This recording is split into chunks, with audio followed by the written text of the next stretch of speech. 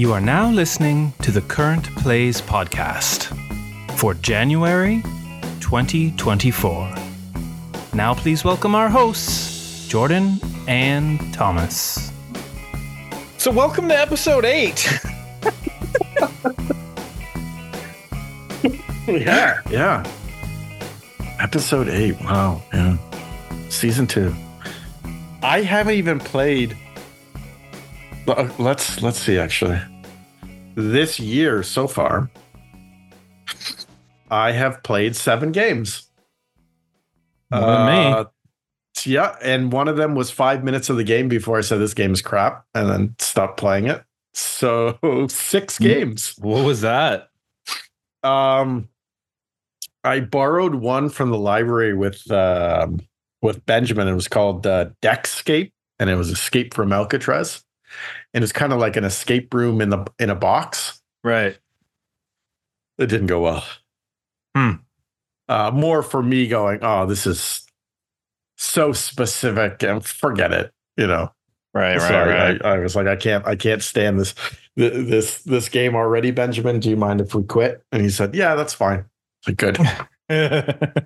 4 cards in. Oh man.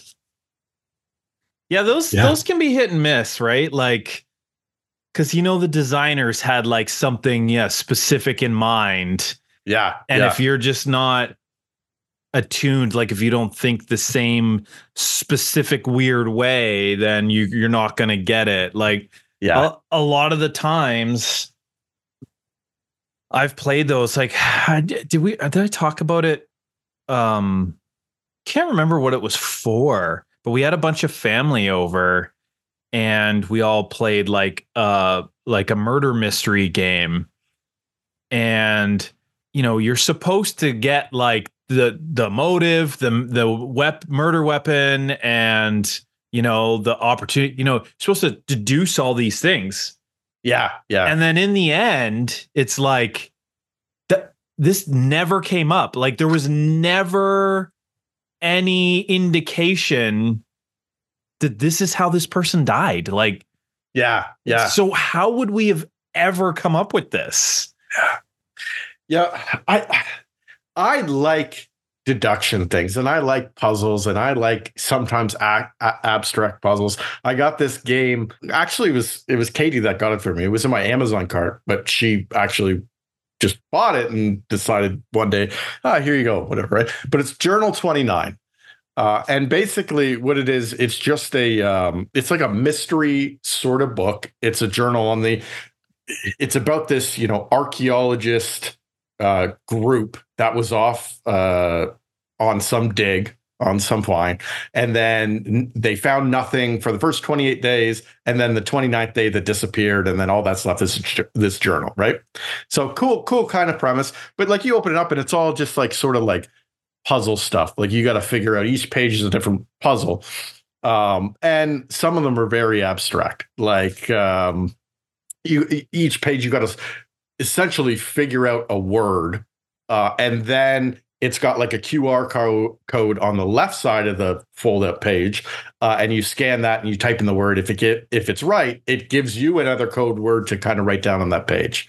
And then later on in the book, you might come across a puzzle that says, okay, this is made up of keys, 1, 2, and 3. So you go back to page 1. Okay, the key was this, and page 2, the key was this, and how do those relate? And it's sounds like neat. that. Yeah, it's pretty cool, and I dig those kind of things. And it does it in such a intriguing way that I feel like some of the puzzles are simple, and I pick it up right away. Like there was a few in there that were like things that you wouldn't know right away, and then you're like, wait a minute. All these dots on the page, it kind of looks like Morse code or something, and then you figure it out that way, right? Oh, that's what it is, right? So they do stuff like that, and then once you figure it out, you feel smart, right? Oh, I feel really good. It's tough enough that you may not get things right away, but eventually, as you keep coming back, you figure stuff out. And I loved how they did that. Then you have other things. We played this escape room in a box. I played it with our buddy Kevin, and it was like, I believe it was just called Escape, but it was like 3 boxes in one. And we had to like unlock this like physical box, and it had these keys you put in and whatever, and you're trying to solve the things, and it's got a timer, and you have to like, I guess, open up the keys or whatever before the timer ends, and once you open the last key, then the timer stops, and that's your score. Whatever the case may be, something around the lines of that. But it was so difficult that like, and then sometimes like just like arbitrarily, you kind of nailed it there when you said like you don't know what the designer was kind of thinking. You almost have to be in their mindset. Right. To figure it out, because they think, oh yeah, this is probably obvious, but no, I'm not in your head, so how could that be obvious to me, right? So and I remember one of the puzzles that we didn't solve, and then we were looking up the answers afterwards because we had failed, was like, it was something so like not detailed, of something along the lines of like these cards that we were looking at. One of the pictures in the background was like a slightly different shade of red, and that was supposed to like trigger us off. Oh, that is a mauve, not a red. You know what I mean? Like something like that. That it was so obscure. I was like, how would anybody figure that out? Right. Like it made no. So it was so like that stuff frustrates me when they're so like ridiculously. So we borrow this game, Deckscape Escape from Alcatraz, and I don't know, maybe this is a personal thing. I'm not super into some of these games, though I do like deduction. Some of these games just frustrate me. Yeah. But basically, the first card, you find yourself in Alcatraz and you have to escape, and it's like, and this has a minor spoiler, so jump ahead 2 minutes if you don't want to spoil this terrible game that I lasted all of like 6 cards into. But basically, you have you're in this cell room, all you have is a mug, and you're really thirsty, and it's like, how do you fill up the mug to drink, because you need to drink?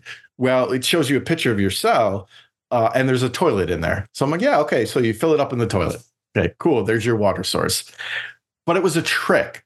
Somewhere in the first story portion, it mentions one line where it says it was a stormy night. Well, because it's storming, you could have put your metal cup out the window and got rain in your cup and drank that. But because you drank from the toilet, that's unsanitary. So you get this X mark, and it's a negative thing in the game. And I was like, okay, that's fine. That's cool. We'll move on. And then it happened again, a very similar thing. And I was trying to be careful from then on out. And the second time this sort of like trick happened, I was like, yeah, I'm done with this game. No, I'm not doing this. So it's like, I'm cool with like taking you down some red herring paths, but then to be like punished for it afterwards, that's just frustrating. I don't know. I'm like, okay, if you want to waste the time and be like, oh, we caused you to waste time. Yeah, cool. I get that. But yeah. That's Did you ever play the Professor Layton video games? That was like a law one, wasn't it? Like a lawyer-ish kind of thing? No, you're thinking of Ace. That's what I was thinking about. You're absolutely right. No, I never played either of those, actually. Now I'm like, what was the name of the... Was it Ace Attorney? Something like that? Yeah, something like that. Yeah, I don't know. Video Games Live did the song from that. Music from that. By the way, if this is your first time out hearing about Video Games Live, look it up. It's amazing. Love it. No, so Professor Layton was like, it's like a puzzle adventure game. And basically, you're like solving puzzles to essentially move through this storyline. And they were great. Like, they ranged in difficulty. Some of the puzzles were very obvious, other ones not so much. And I guess it depends on who you are and your experience and whatever too, right? But I don't remember a lot about it. But if you couldn't get a puzzle, and then it was like whenever it showed you the answer, you're like, oh, okay. You're like, yeah, that makes sense, right? Yeah. It's never, what the, who would have come up with that? I found they struck a pretty good balance that way. And you weren't like super punished for not being able to get a puzzle. You know what I mean? That's good. I dig that. Yeah, like I feel like there's a way to do those things. There's a good way and there's a bad way. This Journal 29 gets it great. But I haven't even finished it. Like there's like 50 puzzles in that book. Yeah. But like it's one of those things that like I can come back to and be like, okay, yeah, I was stuck on this puzzle, look at it a different way and be like, oh wow, I missed this before or whatever, right? So, you know, but and they don't frustrate me. There's some frustration trying to solve a puzzle when you're almost there and you can't get it, but it's not like this is unfair frustration, right? So that's my rant. Phoenix Wright, Ace Attorney. Oh yes, that's right. Yeah. I never played those though either. No, me neither. You know what I should do? I should give a light update here. I mean, an ending, a closure update on the challenge of last year. Because last year, so the last time we were on here, I was right there. I was really close, but I wasn't quite at my 365 plays you said you yet. had 3 plays left, right? Yes, yeah. So I ended and then you were year, like, guaranteed, you'll have it. Yeah. I ended the year with a success. I played my 365th game. I believe it was on the 29th of December. So I still had days to go. And I left it there, actually. I didn't play any more games for the rest of the year. Now, New Year's was, we didn't go out much at all from the 29th onwards. But yeah, the last game was the Quacks of Quedlinburg. You played the Quacks of Quedlinburg? Yeah. So nice. I got that one to the table. It was we were visiting my parents, and my mom owns that one. It was a gift from my brother. Oh, okay. So I convinced her we needed to pull it out and play that one because I needed to get my last, play in for the year. So it was pretty good. I really enjoyed that one. So we've talked about it before, Jordan. You've mentioned it before. Basically, it's almost like a bag building game where you are a quack in this city of Quedlinburg. I think is it Quedlinburg? But yes, sir. Sure. Yeah. Yeah. If you watch Rodney Smith's video on it, he like tries to pronounce it like the German way, and it comes out pretty funny.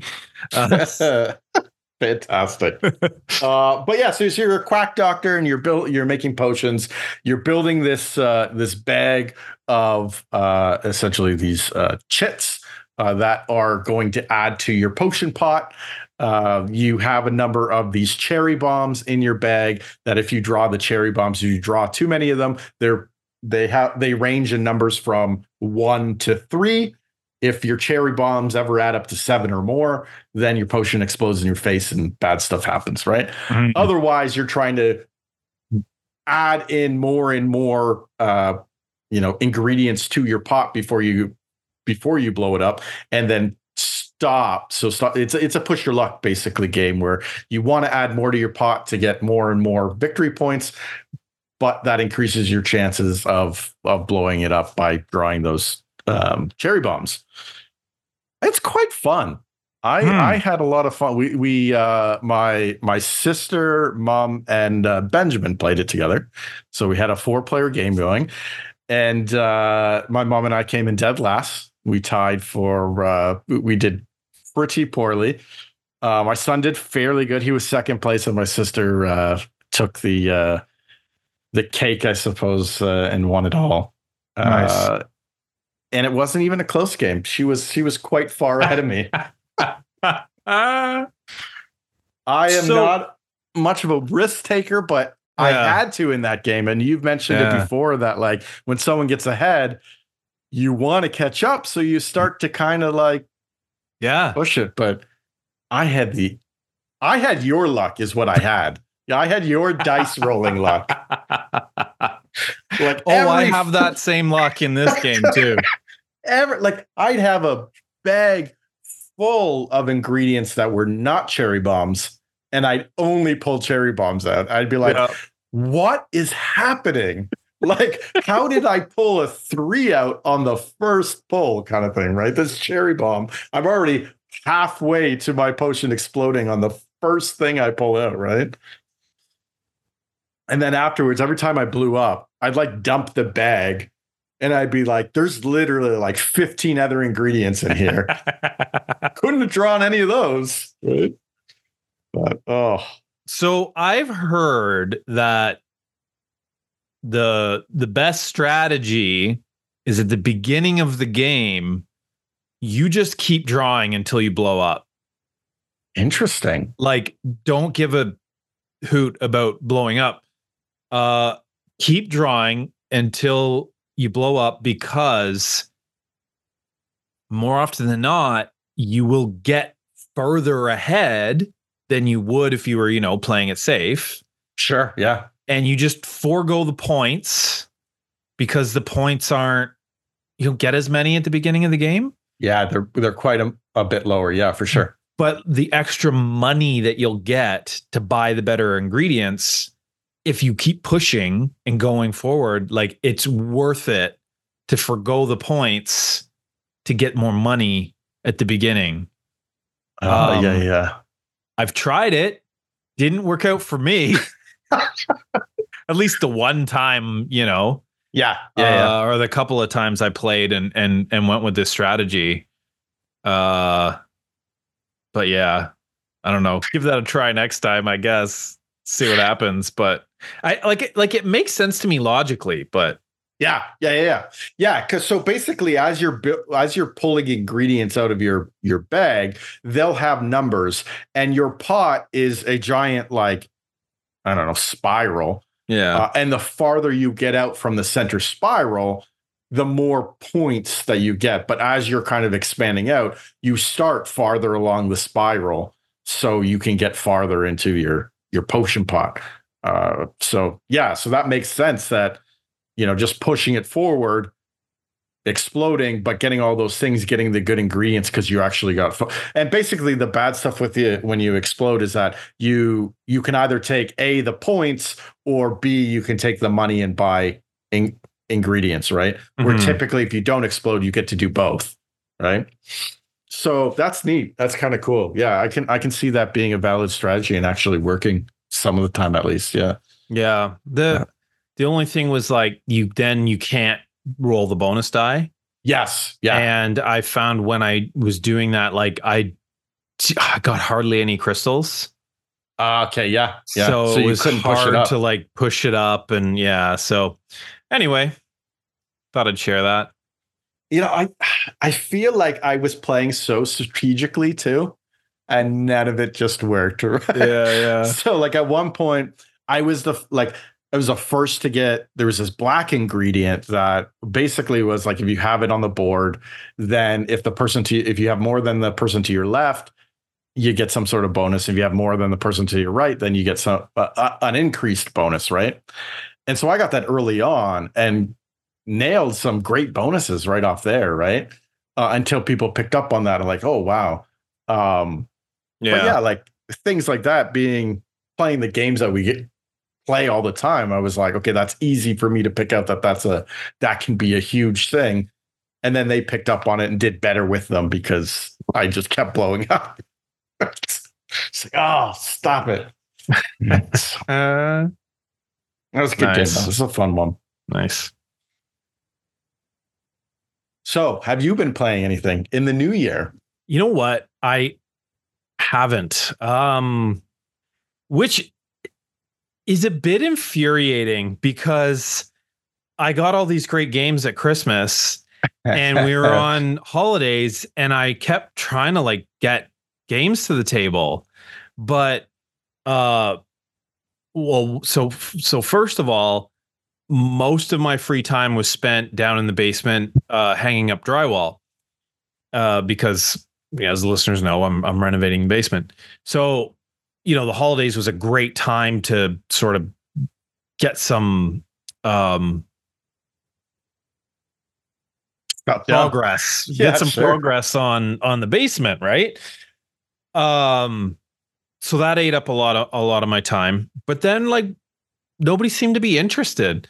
At one point, I did get out Micro Macro Crime City, and it is Full House that we got. Nice. Yeah.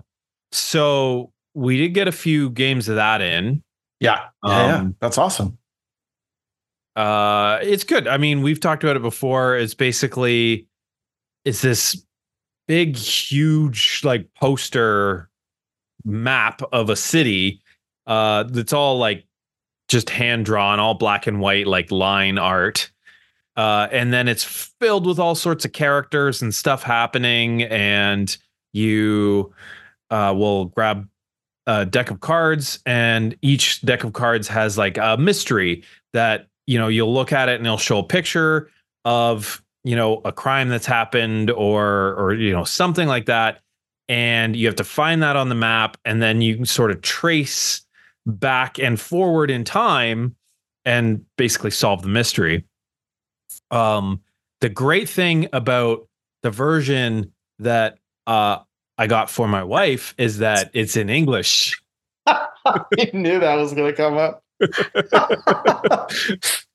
So it's much easier to read through, I suppose. Much easier, yes. And you don't get the weird. So my Italian version, you don't get the weird like things that don't quite, translate perfectly. Right. The man with the cylinder hat, like, but the top hat, is that what you're going for? Yeah. It's, in this one, the first mystery was exactly the same. A dude with a sombrero and the kids with the fishing pole. Wicked. That's funny. Yeah. It was exactly the same. I was like, nice nod to the first one, right? Oh, that's wicked. Yeah. But that's a great. They're great games. Yeah, I should get that one too, just to play it. I'd love to make like a little wall art of those maps after you finish them. Be hard to do though without like ruining the maps. Or I tried to get dice thrown out with my son, but he wasn't interested. Yeah, he played a turn, I played a turn, and then he was like, "I'm done." That's okay. I find like that one's such a interesting one too, because I got that one. I played that one once with Benjamin as well, and dice thrown. Yeah, like at the round table cafe. Yeah. So it's very simple when you know the rules. Yeah, but there was a lot of like upfront stuff that I was like, okay, this is what you're trying to do, and then a lot of like little things up front, and then these are the cards, and then you're spinning this dial, and blah blah blah blah blah. And it was enough that I was like, wow, this game is actually more complicated than just saying, hey, we're playing Yahtzee and rolling dice and trying to. I mean, yes, you could introduce it that way, but then you got to explain all the powers, and so that power causes me to get this chit off of your board, which does that, and that was kind of, and I was like, okay, yeah, it's a bit more complicated than what you would think. Rolling dice, than rolling dice, right? So, yeah. That's a tough one, but a fun one. Yeah, you need to get to the table more. Actually, I put a post on Reddit about that. The question was like, what games can you not get to the table as often as you'd like? And most people's responses are like, Anachrony or, like Twilight Imperium, because like, there's things that take forever, need the right people. And then I'm like, dice thrown, like, which should come out to the table like so easily. Yeah. But it doesn't. Yeah. And I have so many, not expansions, but so many characters. Yeah. That I want to play and I haven't played, but I never get it out. So that's funny. I was recently out, and I was talking to someone, and they had played Caverna, and I was like, "Oh, neat." And he's like, "Actually, you know what? I have it in my car right now. Do you want me to bring it out and I'll show it to you?" And I said, "Yes, I do." And my wife's giving me the look like, oh my goodness. Like this was one of her friends, get-togethers basically. Right. And then I happened to be talking to someone at the party and blah, blah, blah. Right. So this will happen. So he's showing me that. And then I started to talk to him about the games. And this is a guy that has played Caverna. So it's a pretty heavy game. But as soon as I started to get into like a little like depth of games, I could see like his eyes just kind of glossing over that. It was like, oh, really? And I was like, oh, I've lost him already, kind of thing, right? So it's so interesting. Like, yeah, I could totally get it. Even something as like Dice Throne. Sometimes you just need to have the right group to be able to, get some of these games to the table, right? Mm-hmm. Even if they seem seemingly simple to get out, right? Seemingly easy conversation when someone has played something as heavy as Caverna, but then to, see that the interest was already lost. I was like, okay, I'll end the conversation here shortly. I won't keep going on. Especially somebody who's like carrying this game around with them randomly, right? Right? Yeah. I was gonna go on this huge rant about the X-Men because I've been listening to the audio drama again. Sure. And how I find it, it's so interesting. The story of X-Men and the, like how their plight mirrors like current world events and blah blah blah. But then that was all going to lead into. So I bought the new X-Men expansion that's coming out for Dice Throne. You had mentioned, they ran a Kickstarter for X-Men Dice Throne, and I was like, why did I not know this? But they luckily had a late pledge option. Yeah, that's awesome. So I got the battle chest, which I'm excited about because I didn't get any of the other battle chests. Sure, yeah. Like I've missed out on them. They're very expensive. You can buy them directly from Roxley. Yeah. But again, in the States, then ship it up here and conversion. When I was first getting into the game, I didn't want to go that heavy into it. Yeah. When you can buy a $30, pack and see if you like the game. 100%. Yeah. But so, yeah, battle chest for X-Men. Plus it comes with a new solo game. So, so it's like Dice Throne Adventures, but it's not. It's like it's a different. I don't know the details. I don't know the specifics, but you're battling like all of like the villains and stuff. Yeah. In X-Men, and I don't think it's a big portal crawl, so I don't think it's as hard to get it on the table. Sure. Yeah. That's wild. Yeah. And it also, the Kickstarter comes with I bought into it, the bonus Deadpool nice character. So, and I got a Deadpool playmat because I just had to. Oh, that's funny. So that I think is shipping out around August. They're forecasting that. So I will update you when we play that in August or September. I still, I still sometimes I shake my head at how oblivious I am sometimes. Because this was popping up on my Facebook. I get a lot of ads for games on Facebook, obviously because I look up games a lot, right? So a lot of my targeted ads are game related, right? So this was popping up all the time. And it never once and you know what? I was like, I looked at the ad too, and I was like, oh, this is really neat. But Jordan collects these, so I don't need them. Right? You think that would trigger me to be like, Jordan, look at these, right? No, not even a little bit until, last episode when we were on the show talking about it, you're like, wait, what? And I was like, yeah. Then it hit me, right? Yeah. Sometimes like completely just, I don't know, over my head. Just it's doesn't even occur to me. right? But no, I'm glad you were able to get a late pledge for it, and that's really cool. There's a lot of X-Men are cool.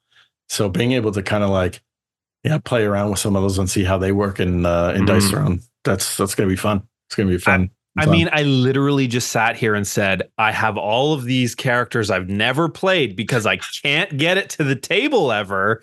And then in the next breath, but I bought the $300 battle chest. Amazing. Yeah. I think part of it too, like around the time when I was seeing these ads, was like we had just did there was like a big purchase or something. I don't know. You know, so it's like, we're not looking right now, but we're always looking, but yeah. I'm really hoping like once I get things finished down here and have like a dedicated gaming space in the table, that I can do kind of what you do and like set a game up. And then it's not as big of a commitment. It's not like it's going to take an entire night. It's like, okay, the game's set up and I can go and just play a bit when I have some time, and so I'm hoping, like, I'm banking on that for Dice Throne, for Voidfall, even like Paladins, and like it is amazing how many times though, I'll set up those games with the intent of playing them. I'll set it all up. I'll be ready, and then I'm putting it away because you're coming over to play our game 2 weeks later, right?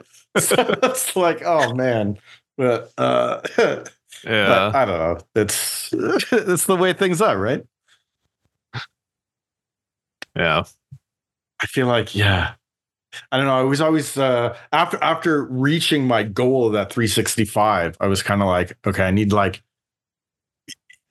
It was a push near the end there. I needed to hit that number, right? So then now I've taken a break, and at any time you stop doing, I'm like this anyways. I stop doing a hobby. It's hard to get back to it. Yeah. Like I have all these things. I'm thinking, I'm like, oh, I want to play this again. I want to play this again. I got halfway through the campaign of Lost Ruins, right? I want to finish it up because I was really enjoying it, right? But then, just setting it up and finding time to actually do it, right? That's been a problem in the new year. We've been pretty busy so far this year, but been nuts for sure. Hoping things will slow down now that I'm back at work too. That's another added busyness to the, it is what it is. Are you doing another? You said you didn't want to do the 360 challenge again, but are you going to do another challenge this year? Yeah. So this new challenge is I want to play everything in my collection at least once this year. That's going to be hard. And I'm wondering the cool thing about our app that I track these challenges on. So I own about 97 games, I want to say, give or take. I can go in and select games that I don't want to add to the challenge, right? So I'm still debating on if I want to nitpick some of those games out. For example, I look at something like with Power Struggle we played. Okay, this is a separate example, but Power Struggle is one example. We played it not too long ago. We just reviewed it recently as well, right? I really don't have the urge to play that one above the other 96 other games in my collection, right? Right. So if I do play that, it's probably going to be later in the year. So then I wonder, I technically just played this extremely recently. Can I remove this from the list? I don't know. Maybe, right? The other thing is, because the challenges are supposed to be fun, right? It's not like, yes, the 365 was a bit of work, but it was also fun at the same time. So if I'm forcing myself, I got to play this just so I can say I played it, it kind of defeats the purpose of having a fun challenge, right? The other ones that I'm debating on are some of the ones that are like 3-5 player minimum games or something like that, right? Yeah. We play 2 players a lot. If I can find a variant, cool. That's what we did with Power Struggle. But if there isn't one, or it's not suggested at 2, and we're going to leave that on the list that, like, okay, I'm just now going to set up a game day where we have, you know what I mean? So, or do I just take that off the list and not include that in the challenge so I can still complete the challenge without it, kind of thing. We really should, though. We really should do more game days, like on a weekend, get some other people involved. We should do that more. So I've been listening to podcasts. We've talked about the podcast before. We both listened to The Secret Cabal. But they were just talking about one of the speakers on that show, one of the hosts on the show, just went away to a gaming cabin weekend. Yeah. I was like, oh yeah, that does sound a lot of fun. So good. Right? Yeah. So I don't know. But yeah, maybe that's an idea. We do have Breakout Con coming. So yeah, looking forward to that. But speaking of Breakout Con, I was actually looking into it the other day. So I was just looking it up right now. Yeah. So I was looking at the room rates because you can get a room through the Sheraton where the event is at, right? And I feel like that's the way we should go. Like it's like I think they were $220 a night, but if we go like 2 nights or something, we'll split that. And then if we have anybody else that we want to come with us, Kevin, if we invite him and he decides to come, then we can give him a small share, but like be like, yeah, you just cover this and we're good. We'll call it even, kind of thing, right? But right. Yeah, I think that's the way to go, and then we can keep like, I don't know, a gaming library in our room that we can, we don't have to be running back to the parked car and throw things, or hit 12:30 and be like, yeah, we better get back, or else Brian, who we're staying with, he's going to lock his doors at night and we're going to be stuck out, right? So yeah, so I think that's the way to go, and the 200 seems more reasonable than I think their typical rates are like $400 a night. Yeah. Plus, so well, so it was my 10-year anniversary at work, and I got a bit of a bonus for that. And I basically said to my wife, who said, yeah, I'm taking a chunk of this, and that's going to Breakout Con. That's fantastic. So, nice. Yeah. So yeah, I'm definitely down. We won't do it on the show, listeners, while we're booking hotels right now, but we should, we'll do that soon, and we'll get that locked in. But yeah, I'm excited to go. And yeah, if you listen to the show, come find us there. For sure. Yeah. I'd like to get a shirt done, but so you'll probably be wearing a shirt. Yes. Yeah. A current place shirt, I should say. I'd like to get a shirt done. We'll see. See. Yeah.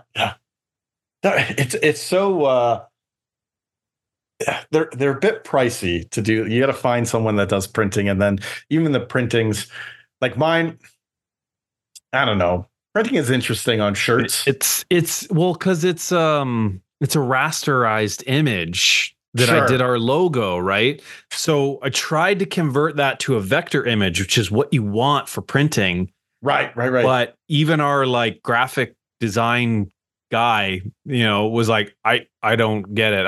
It doesn't convert. Like I can't. So I was like, okay, well maybe I'll learn Illustrator and do it but I never did. Yeah. But like I'm talking like even besides that, but like even like just quality of the shirt, the physical shirt that I have too. It's like a thick sort of ink that's printed on the shirt. So like it creases, the ink creases and stuff like that, right? So like every time I wear it, I gotta like turn it inside out and I like try and iron it a bit. Oh, really? So it's not all wrinkly and everything, right? Yeah, because the image gets wrinkly, not blurry, but like, yeah, so it looks, I dig it. It was a great gift. It just the quality wise of the printing and stuff. This is one thing I find interesting, and I'd love to learn how to do is that like what do they call it? So when you're putting the images on shirts, like screen printing? Screen printing, thank you. Yeah. I think I dig kind of learning that. That would be cool. Yeah. So maybe this year I'll pick it up and see if I'll make our shirts. Not before March. Yeah, I think that'd be fun. Yeah, we'll do it for sure. Yeah. Breakout Con. Ooh. should we move into our first current plays? Let's do it. All right.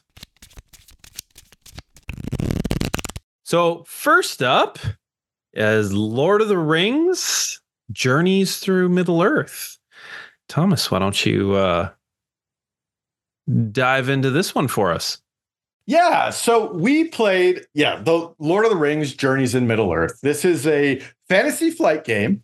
And I think I believe they're one of the only ones that has a Lord of the Ring license. That's incorrect. No, because Warhammer Games Workshop also has the license. Yeah. So the license is out there. But yes, this is a fantasy flight game. Designer is Nathan Hajek and Grace Holdinghaus. Sure. Yeah, let's go with that. But essentially, this is sort of a dungeon crawl type game where you're building sort of a little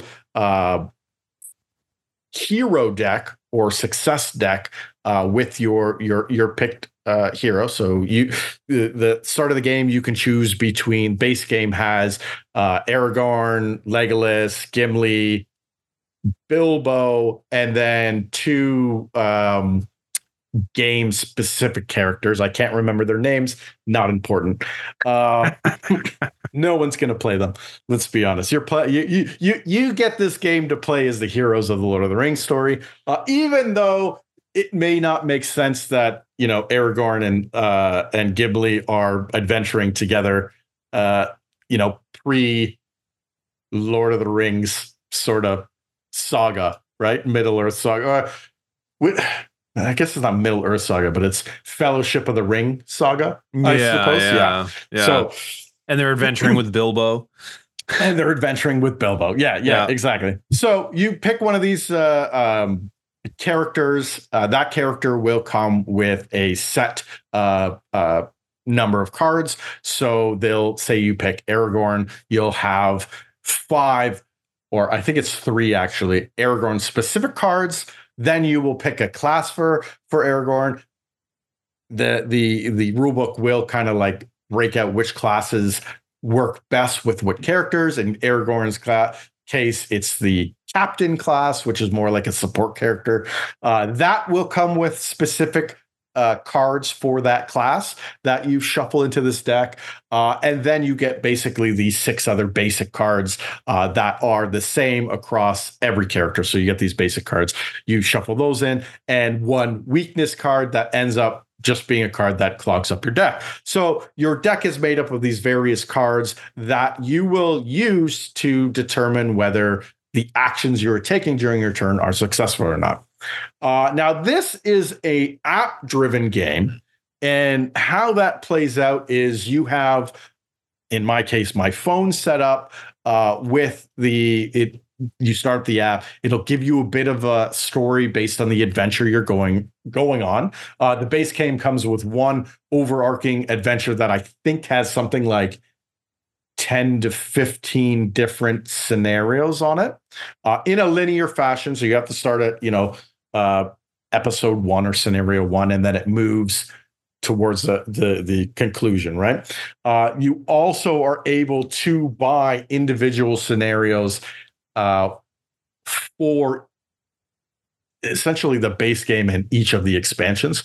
So I have purchased one of these on the app. And what that means is that I have the base game adventure that comes with it. That's free on the app. But then I bought a separate adventure that I could use using only the base game components, right? So it gives you kind of, more to do if you want. If you really like this game and you want to expand your adventures, you can do that. Now, these adventures, like I said, go over a number of chapters, and those chapters are sort of split up into world map chapters and then battle map chapters.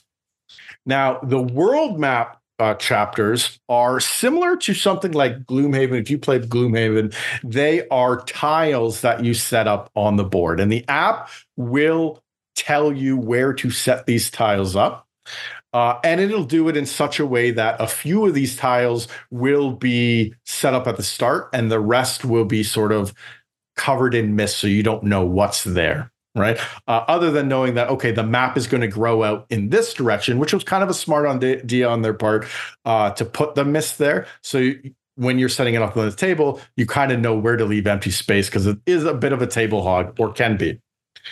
So these tiles, I don't want them to make them seem like they're kind of like just like hexagonal tiles or anything.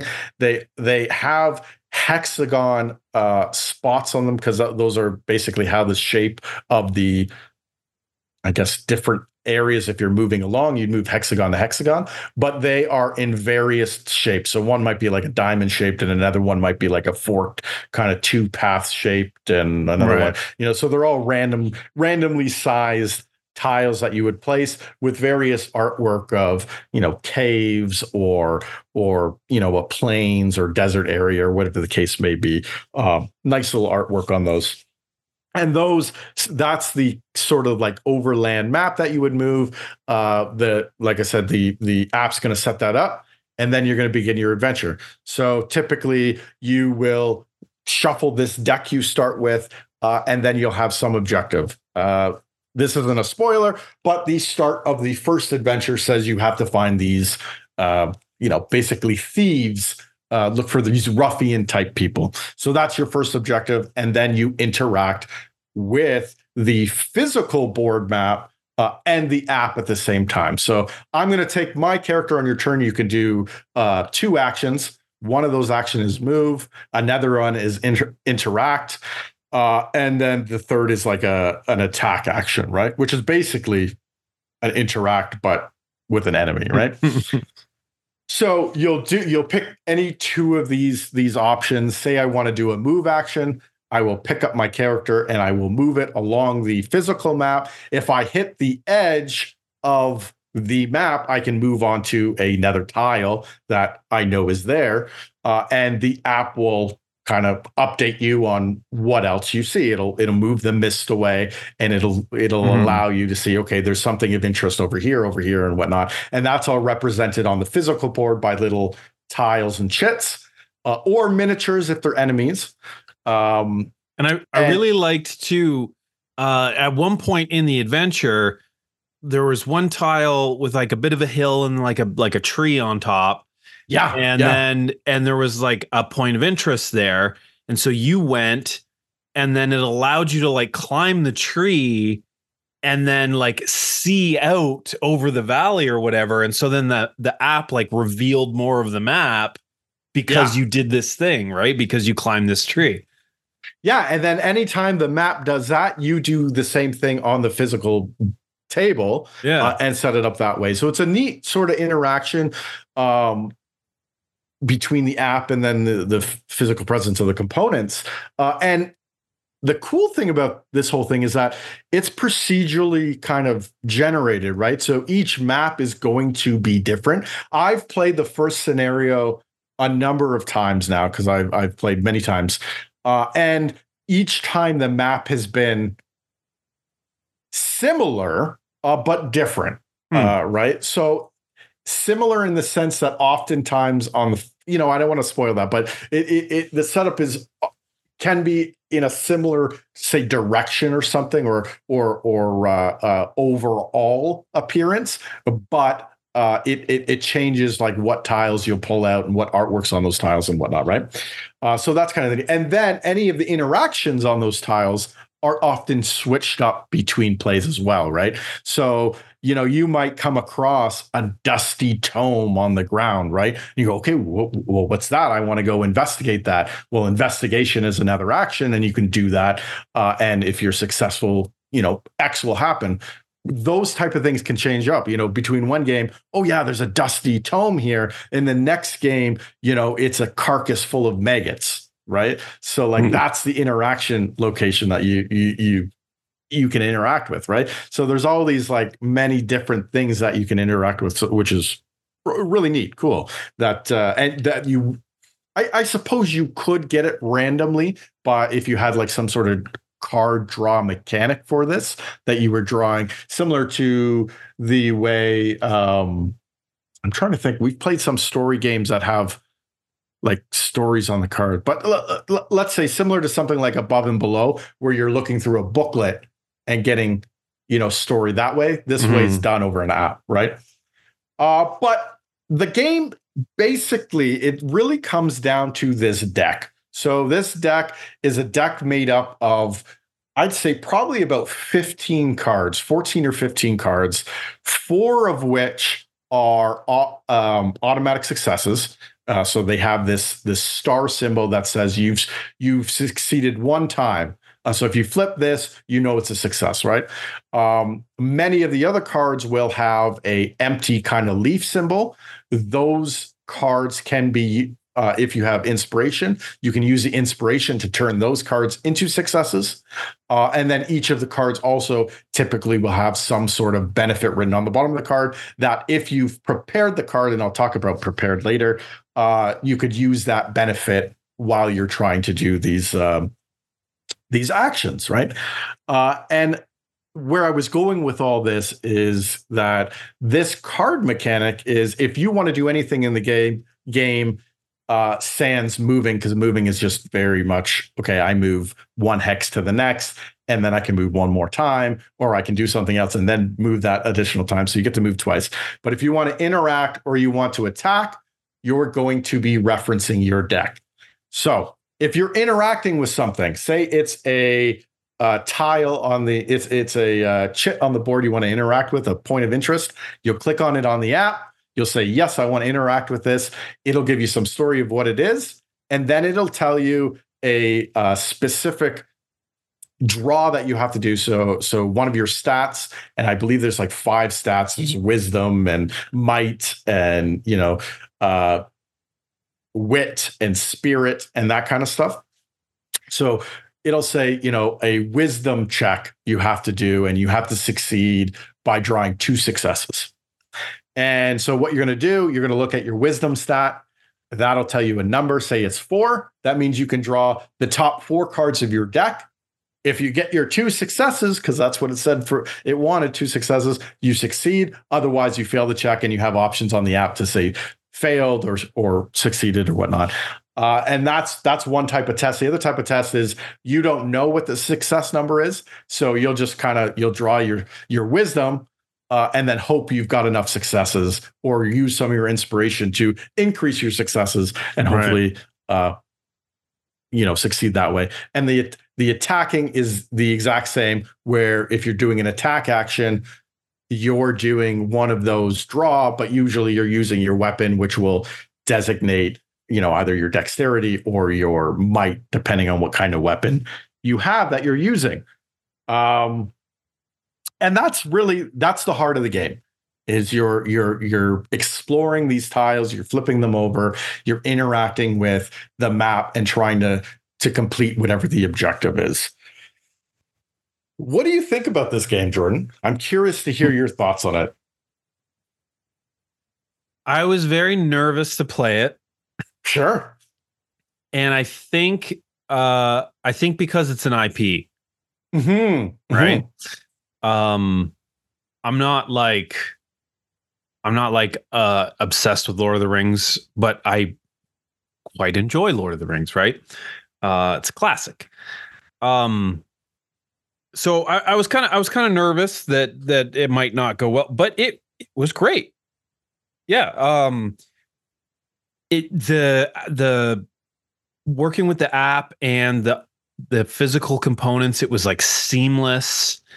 The deck and success system I thought was very interesting. And you're talking about inspiration, using inspiration to convert those leaf symbols into more successes. Like, the inspiration was like a limited resource. Yeah. Not in that there's only so much you can get, but it's hard to get. But then you were mentioning too, like, it's a kind of a built-in way to adjust the difficulty. So you're saying on easy, you get way more inspiration. which of course is going to lead to more successes, which is going to make the game easier. Yes. And then as you move the difficulty marker up, you're going to get less inspiration, which translates to fewer successes and more interesting choices about when to use that inspiration, right? So design wise, lots of good things about the game, like lots of great design choices, and it was fun to play. It was engaging. Like the story elements were smooth enough, like so we were tracking these bandits, right? And you kind of want to push in, we might find tracks over here, or like let's go over there. Oh, but there's a shiny thing over here. Do we get distracted by the shiny thing, right? But that's gonna eat up our actions, and we're on a time limit, right? Yeah. So there was a real nice tension the whole time. I don't know. I thought it was great. Yeah, I think one of the things I really like about this one is it really feels immersive. Like the app gives you sort of that. It gives you background music, very Lord of the Rings-esque music while you're playing, and when it's got some sound effects and stuff like that as well, which is kind of neat. But yeah, I definitely, every time we're playing, I feel like I'm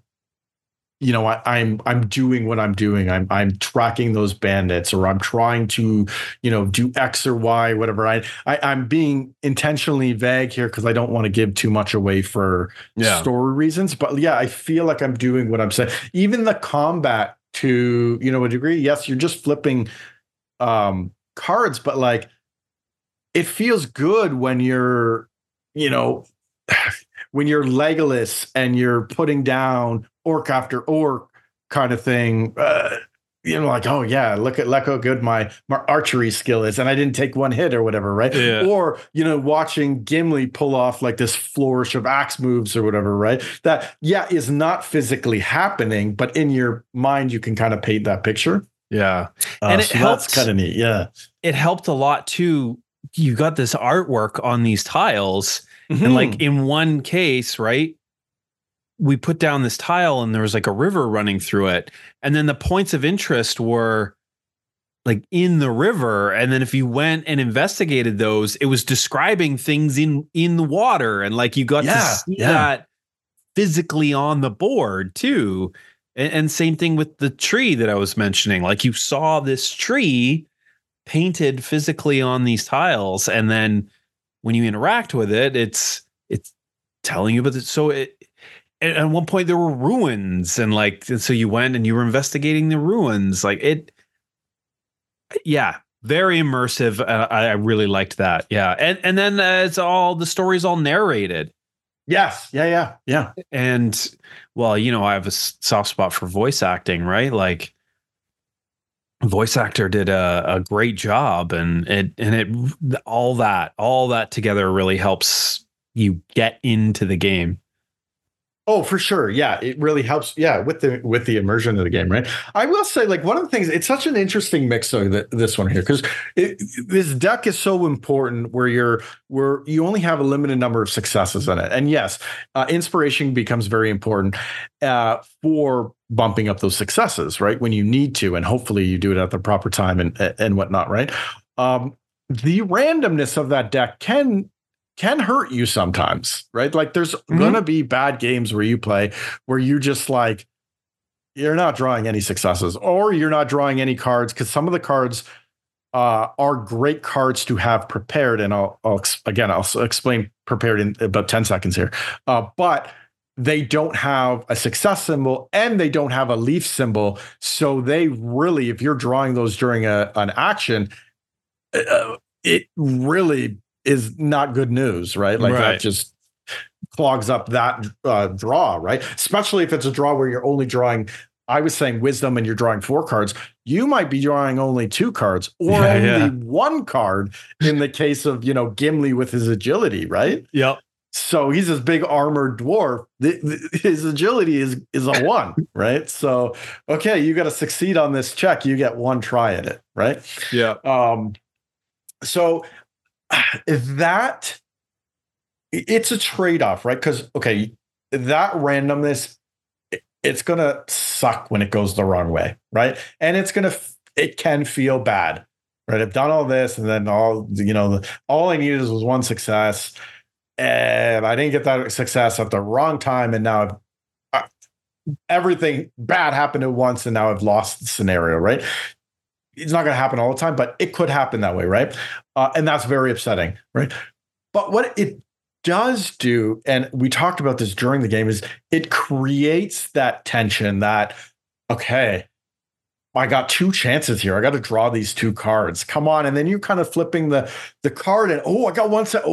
Oh my goodness, I just need the 1 success. And we finish it. We won, right? And then you're slowly, so it creates that tension that you wouldn't get if it was deterministic, rolling dice, right? Or if it was rolling dice, right? Yeah, because you have that feeling of tension that just this creates, right? The mechanisms really create it, and that.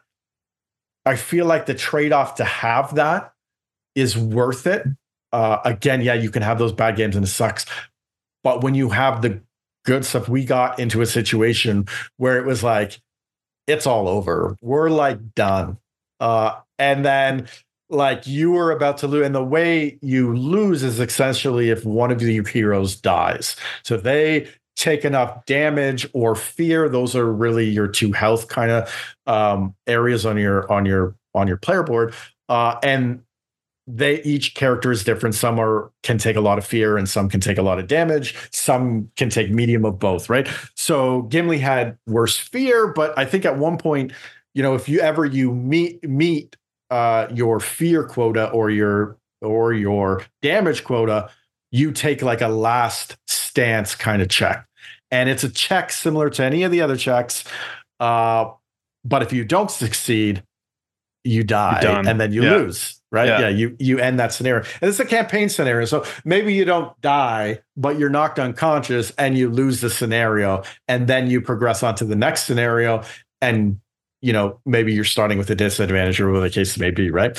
But we had a situation where you had damage and I think fear as well. Mm-hmm. So you had to make back to back of these last chance kind of things, and it was like, oh, we're there's no way, right? And you happen to just the setup of like, you had 1 card that helped you do with 1, but then also you were at the end of your draw deck. So that means you got to, reshuffle your deck again and then draw cards from the new deck. And that means it put the, 4 successes that were in your discard pile back into the draw pile. So now you had like a 4 in 15 chance of actually drawing a success on this, right?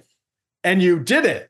Right. So you succeeded on the first and we're like, oh, wow, my God, we're so close. We're so close. And then and that was just like such a like overwhelming, like, oh, yes, this is amazing. Right. What a feeling like that. You wouldn't get that without this type of mechanic. Right. Yeah. So that was great. And then to follow that up with like sinking your axe in the face of this, the enemy that we were fighting, that was a big conclusion to that chapter. Right. Yeah. So that was really, really neat. I said I was going to get back to prepared card in 10 seconds. So basically at the start, the game's played over rounds. So you have a rally phase at the start of a round where you're going to draw cards. Typically it's 2 from the top of your deck. And then you can prepare 1 card, which means you can place it under your player board. And that card, the words on that card, whatever the card says it will do, can be used during your turn, right? So some of them will say, if you're doing a might check, add a success, discard this card to add a success, right? So those are ways to increase, your successes during, specific things. Or some of them say add extra attacks or whatever the case may be, right? So they give you some extra stuff. So that's what a prepared card is that you get to prepare a card so that during your turn or a later turn, you can use that card to give you a better chance of succeeding. And you can have up to 4 of these cards prepared at one time. Now, when you scout, you'll draw the top 2 cards or 3 cards, depending on what the scout number is. But in the rally phase, generally 2. So you take these 2, you can keep 1, and then you can choose what to do with the other card. So you can put it on the top of your deck, or you can put it on the bottom of your deck, right? So this also gives you a bit of mitigation in that random deck where, okay, I've got this success card and I got this other card. I'm going to prepare the other card and I'm going to put the success on top of my deck so that I know the next interaction I have, I'm going to be drawing at least 1 success, right? So there's some of the mitigation, and I love that about it. So that's really neat. So that's preparing the cards. And then you just have certain things that you will deal with your deck and do things like that, right? So I think I really like that, and it adds to that getting rid of the negative aspects of that randomized deck, but also keeping the tension of the deck too. Mm-hmm. Yeah, and I remember you describing it before in a previous episode, and I was just like, what are you talking about? But when you actually do it and play with it, it's not complex. But it's because we were talking about the difference between doing it like that with a deck of cards with successes versus rolling dice and just having like a DC on the dice or something like, and then, possibly having modifiers or whatever. Yeah. It came up so many times where, okay, I want to do 2 actions this turn. And if one of those is not moving or, like if you're doing 2 different actions that involve checks. Yes. If there's only 4 successes in that deck, you want enough on both checks. and yeah, okay, so some of it's kind of random, but yeah, you're scouting, you're preparing these cards, so you're manipulating your deck in those ways. And it's hard because sometimes you're like, okay, I need like 2 successes to pass this check. And you draw 4 cards and like 3 of them are successes. And you're like, oh, now I've wasted a success that I needed for the next check. Right. Yeah, for sure. That adds, like a wonderful tension that you wouldn't get if just out of dice rolls. Yes, for sure. Yeah. And even to the point where sometimes, you've seen all 4 of your successes come up. Yeah. And now you have to do a defense, it's the same thing with defense. You're doing a defense check and you're going, well, I can't succeed this because I know they're all in my discard right now, right? Right. So that adds to the, part of that where then you have to start planning your turns. Okay, if I run in here, they're going to attack me and I can't defend. I have 1 inspiration. Okay, so I can perhaps defend. Right. Right. So you start to like, how much risk do you want to take? Do I want to? And then, of course, with us, we decided, okay, we're going to take this risky play on the first map. And it was like, okay, do we risk you moving and taking the other thing the enemies get is these opportunity attacks if you leave their location? Yeah, let's chance it. Let's have you move from 2 enemies to go to this other check and then try and like succeed on it so that we might have the option of getting more stuff. Right. Yeah. Because getting stuff is cool too. Because sometimes you interact and the whole game is set up where you have these item cards that you start with. So you start with a weapon, you start with maybe some sort of armor, and then you might have something else like a garb or something, right? And those are kind of static cards that don't get mixed up in your deck, but they will have some sort of special ability. So in your case, you had this ring mail that damaged your agility by 1, so lowered it from 2 to an actual 1. But it also meant that if you had to take a check for being damaged or something, you could just do a check based on your might, which was your highest. It skill, let me right? basically roll any other skill or attribute as if it were a might check. Yeah. And might was your best attribute, right? So yeah. So like you can get these items, and then there's decks of cards outside of the game that can bring in more stuff. So not to give stuff away, but you had found a tome at some a point. I had found in previous games like apples and stuff like that, where you get these item cards that you then get to keep from scenario to scenario to scenario. And it's just like an extra little perk that you might get, right? Yes, they have limited usage that you could use in one scenario, but at the end of the scenario, they replenish their uses, and you can bring them into later scenarios, right?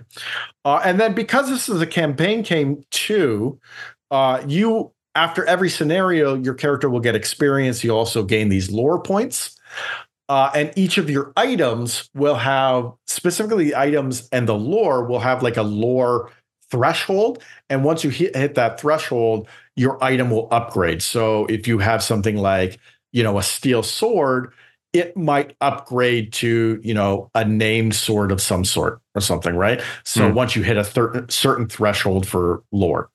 And that's like everybody's items, even the items you pick up will have upgraded versions based on this lore tracker that the app keeps track of as well, which is kind of nice. It does the bookkeeping for you. The other thing in between scenarios is you get with that experience, you can use that experience to buy additional cards for your deck. Now there, I feel like you also have to be careful because oftentimes what's on the cards is good for if they're prepared, then you could use the text, but they don't have a success on them. So you're diluting your deck from those 4 successes in 14 cards to now 4 successes in 15 cards and 16 cards and 17, right? So you might it might make it trickier for actually succeeding on things, but the powers sometimes are very good. So it's a hard trade-off to have to make. It worked in our favor. We did the one time though. So yep.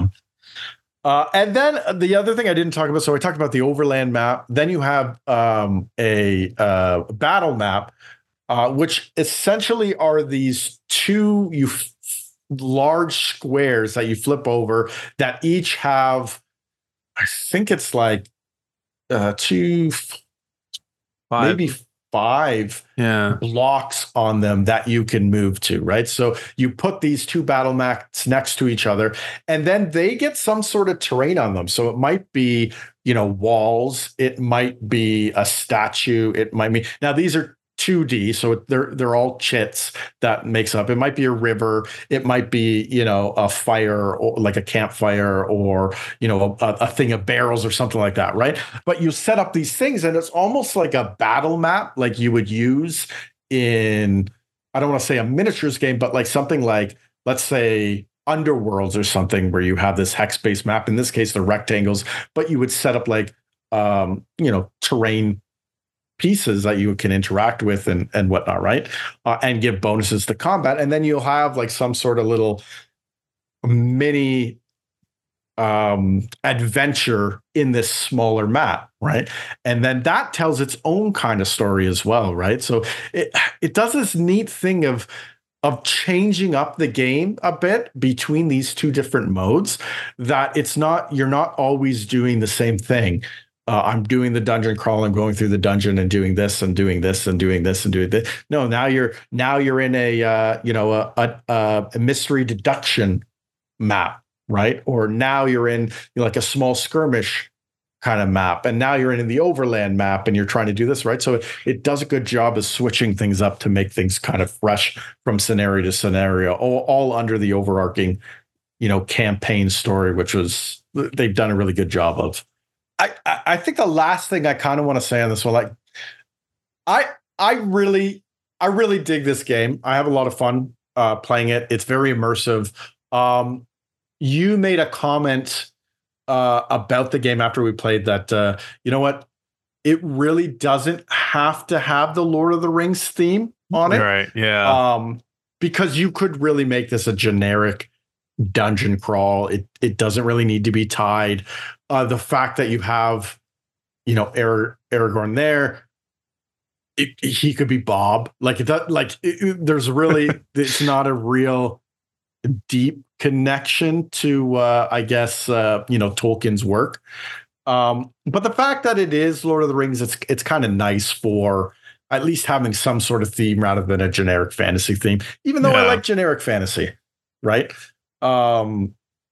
So, I really dig this one. I really enjoyed it. If you look on BGG, people have like taken this game and like done pretty neat stuff where they've painted the miniatures and have actually like put physical terrain on their boards and everything digital. Instead of using a phone like we did, they have it up on like a TV screen and stuff like that, which is very neat to do. And I think, if you're really into this game, that'd be a great way of doing this setup, right?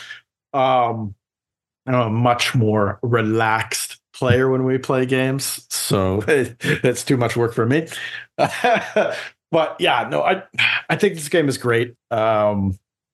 I enjoy playing every time I play it. And I was glad to get it to the table with you. So it was fun. It was a lot of fun. Yeah, I had fun. Wouldn't mind continuing the campaign,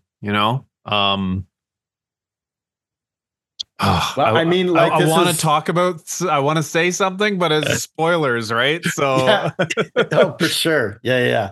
Now, I mean, I've played this game in my collection already now, so I can't play it for the rest of the year. So we'll see about next year. But no, for sure, I'd love to play this some more and see where the campaign takes us, for sure. A lot of fun. The next game on our list is Viticulture Essential Edition. Viticulture Essential Edition is a 1 to 6 player worker placement game designed by JiME Stegmaier, Alan Stone, Morten Monrad Pedersen, and illustrated by Beth Sobel and published by Stonemaier Games. The goal of the game is to reach 20 victory points. At the end of the round, in which at least one player has reached 20 victory points, the player with the most victory points is the winner. Each round represents a year of running a vineyard, with phases of the game broken down into seasons. In the spring, players choose a place on the turn order track. The spaces on the turn order track provide increasingly lucrative benefits the further back or later in the turn you're willing to go. Once everyone has placed, you move into summer, with the players going in the turn order decided upon during spring. Summer is the first of the 2-player action phases. In summer, players place worker meeples onto the summer action spaces, which thematically include building buildings, planting and growing your grapevines, buying and selling grapes in fields, and giving tours of your vineyard for a cash bonus. Once a player is done taking summer actions, they may pass, keeping any unused meeples for the winter actions. But before winter comes fall, and once all players have passed on the summer, the fall phase occurs, during which players may take either a summer or a winter visitor card. Now, visitor cards are special action cards that do a large variety of things, such as doing normal actions, but usually a little bit stronger, sacrificing resources for points, completing actions at a discount, and a bunch of other different things. Playing a summer visitor card requires one to take the play summer visitor card action in the summer phase, And likewise, playing a winter visitor card requires placing a meeple on the play winter visitor card action space in the winter phase. Winter is the second of the two player action phases. And in winter, players will harvest their fields, turn grapes into wine, take and fulfill wine orders, and also hire new worker meeples. At the end of the year, all grapes and wines that players have will age 1 year, meaning that they increase in value. And that is viticulture in a nutshell. It's a worker placement game through and through. But I made a comment last night that like it's such a fresh take on a worker placement that even now, like this game was done in 2012, I believe. And like if this had come out this year, I would have been like, oh wow, what a neat fresh take on a worker placement game, right? Yeah. And I said to that, it definitely feels very modern compared to like even some stuff that comes out now. You'd be like, oh, did this game get made like 10 years ago, 15 years ago? But then no, this game is very much the opposite, where it's it feels new. Feels like it could hold up now if it came out now, right? So it like I said, it's a worker placement game, and that is the main mechanic. The whole game focuses around that. So if you know what worker placement is, you know what you're doing in this game. But there's I would say two like hooks to this. So one is that the game is broken into summer actions and winter actions. And the summer actions are basically focused around planting, growing your grapes, growing your vines, planting them, buying and selling grapes and fields, building structures, that sort of thing, giving tours of your vineyard for income, right? And then the winter actions are more focused on harvesting your grapes and then turning those grapes into wine, which is the other hook of this game.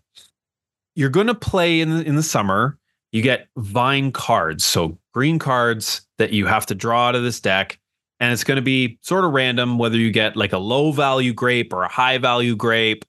And it could be that you get white or red grapes, or you could get ones with both.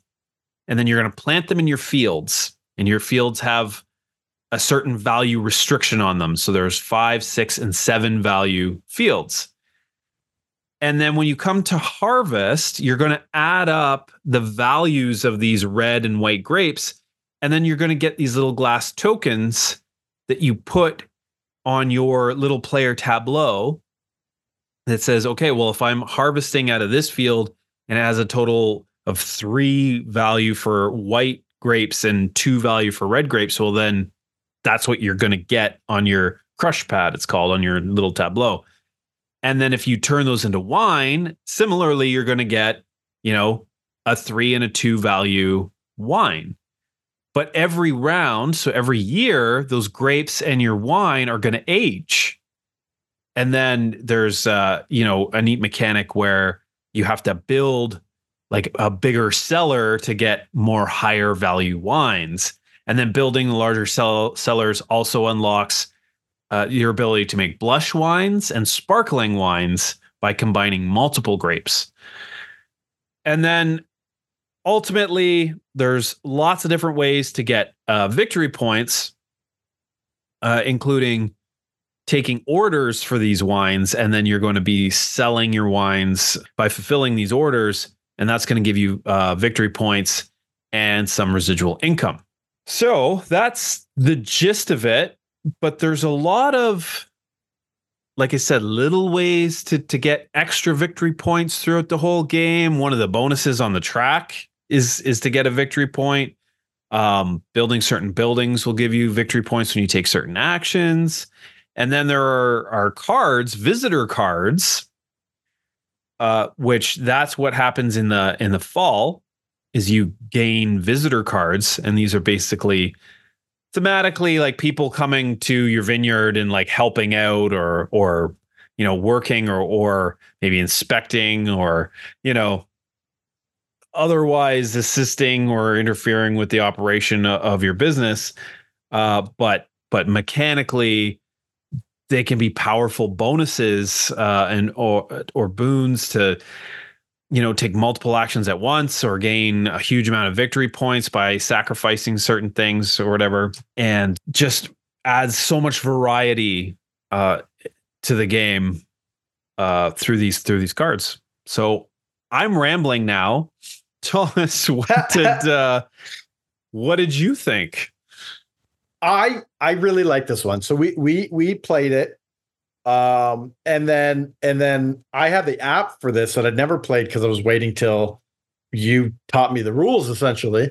And we played it before I started it. I've now played it on the app, I think 4 or 5 times. Because I enjoyed it that much. Like it's a really fun sort of puzzle you got to figure out. And I love the aspect of the using your workers in the summertime.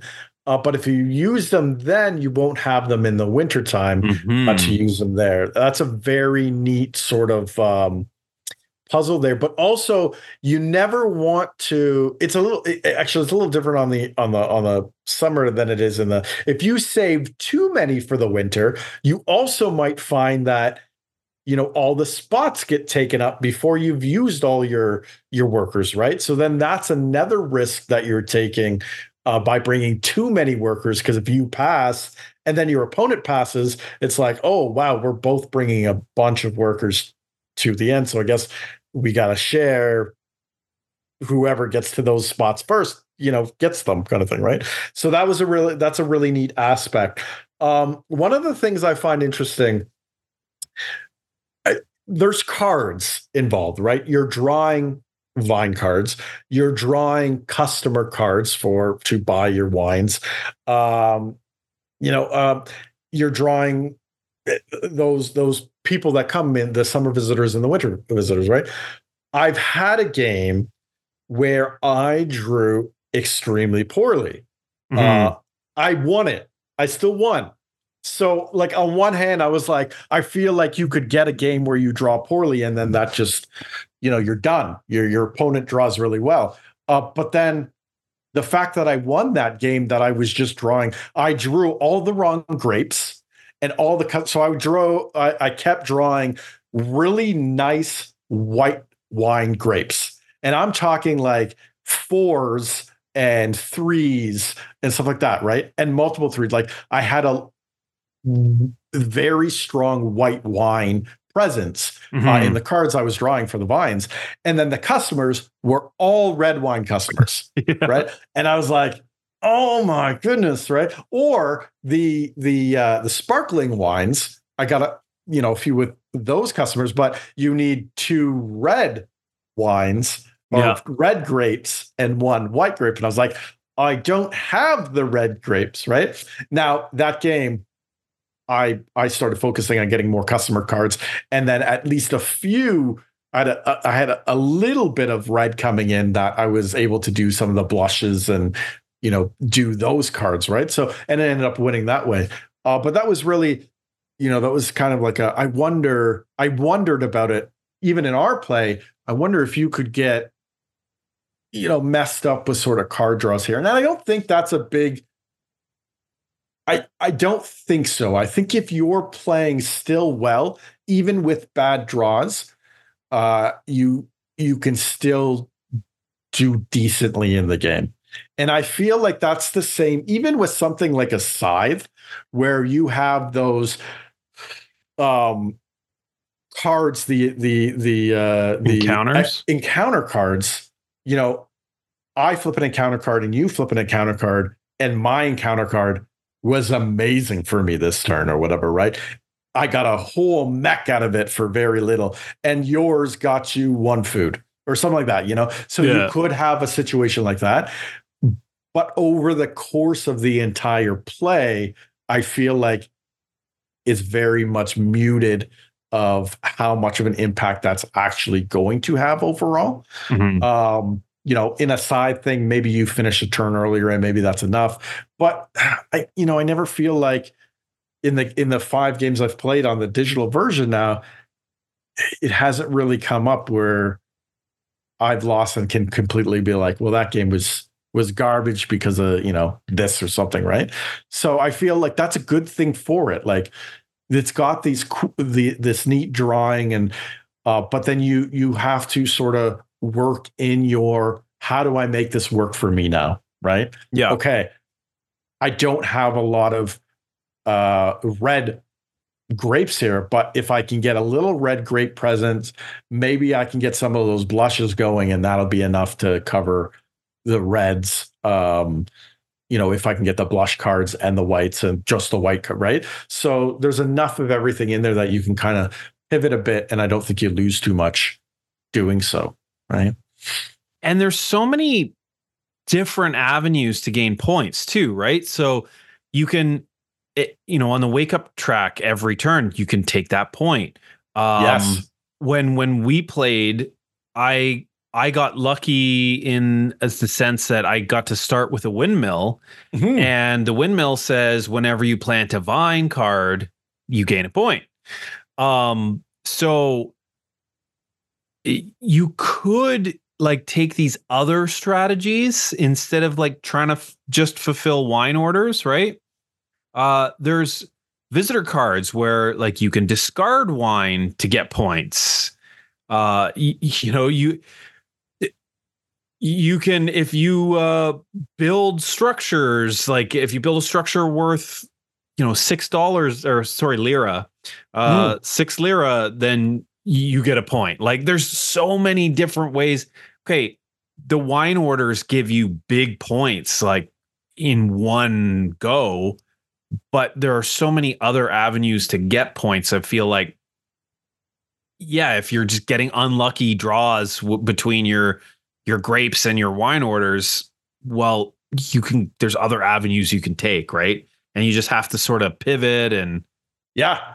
And this is what's interesting with this one too, because there's often games where seemingly there's lots of options, but some are just traps, right? I don't feel that is the case with this one. Now, the games I've played, I've only really sold the wines and gone that route where I developed my wines, whatever. But the AI in one of the games I played took a route, and now the AI wasn't perfect because I was like, you know what? If I did that strategy, I would have done it better than they did it. Because what they did was there's a building you can do that when you're doing going on the wine tours, you get a victory point as long as you have a wine or whatever, right? They sort of did this strategy in the game I was playing, and I got to see how that was working, and it was working well because they had that, and then later on they got a windmill. But then somewhere around the halfway mark, the AI just started to like trying to fulfill customer orders. And I was like, clearly it's not a human opponent, but like if you were a human opponent, you would stick to the strategy that you already built. And like I was looking at it and they're like, no, that's a silly move. Don't do that. Yes, you're going to get 4 points, but like you could literally be, going on doing a tour and then planting a thing and getting a point for the windmill, getting a point for your tour, and then getting a point for going on the wake up track. That's 3 points per turn just to do that, and then dabble in some of those customer orders, right? And I feel like that could have been a viable strategy if the AI was smarter. Right. Now I was playing against a regular the normal level AI. So maybe if I was playing against the hard AI, it would have done that. But yeah, like I feel like that could have easily been a viable strategy to have done. Now, part of what I was doing to stop them from doing that is I kept putting a worker on the vineyard tour to stop them from, and I can't remember if you go there, can you go there twice or could you only get the point once per year? I can't quite remember. Yeah, you can only get the point once per year. Okay, fair enough. Yeah. Because that's one thing, because you get like you said, you get that So grande work, right? I didn't mention this yet. Oh, actually. you did mention it. Okay, so you start with 2 regular workers and then a grande worker, and the regular workers go on open spots like normal. The grande worker can go on any spot even if it's already been taken. So that's what the grande worker is. The same thing as in Pendulum. Yeah, They did that. But it's nice because it just adds that like one action. If you just need that one action, you can take it. It takes away the frustrating aspect that a worker placement could have. And that is that I really need to take this action this turn, but someone's always going there and I can never take that action, right? It gets rid of that feeling. No, save your grande worker and you can take that action, right? No matter what, right? So I'd like that. I dig that sort of mechanic, adding that little variant in there on how those workers work in a worker placement. I think that's brilliant, and I would encourage more worker placements to include that because it's a more feels good addition to a game, right? Yeah. Where you don't feel like it's this is just everyone's going there. I can't get first turn and blah blah blah blah blah whatever the reasons are, and I cannot get to the space, right? Well, now you can. So I kept going in this position so that the AI would have to use its, grande worker. And then I knew on the winter side of things, I could go wherever and they wouldn't be able to take that action kind of thing, right? So I play my action accordingly. Okay, I know that the AI has to make some wines, so I'm going to place my worker in the, wine conversion spot or whatever, right? And they've already used their grande worker, so you're blocking them there. Yeah. But yeah, no, it's a lot of fun. This one's great, yeah, for sure. And it feels very modern. It feels good. And there's a lot to do, and there's a good thought process. It's not too heavy. Once you start playing it, it's very easy to grasp.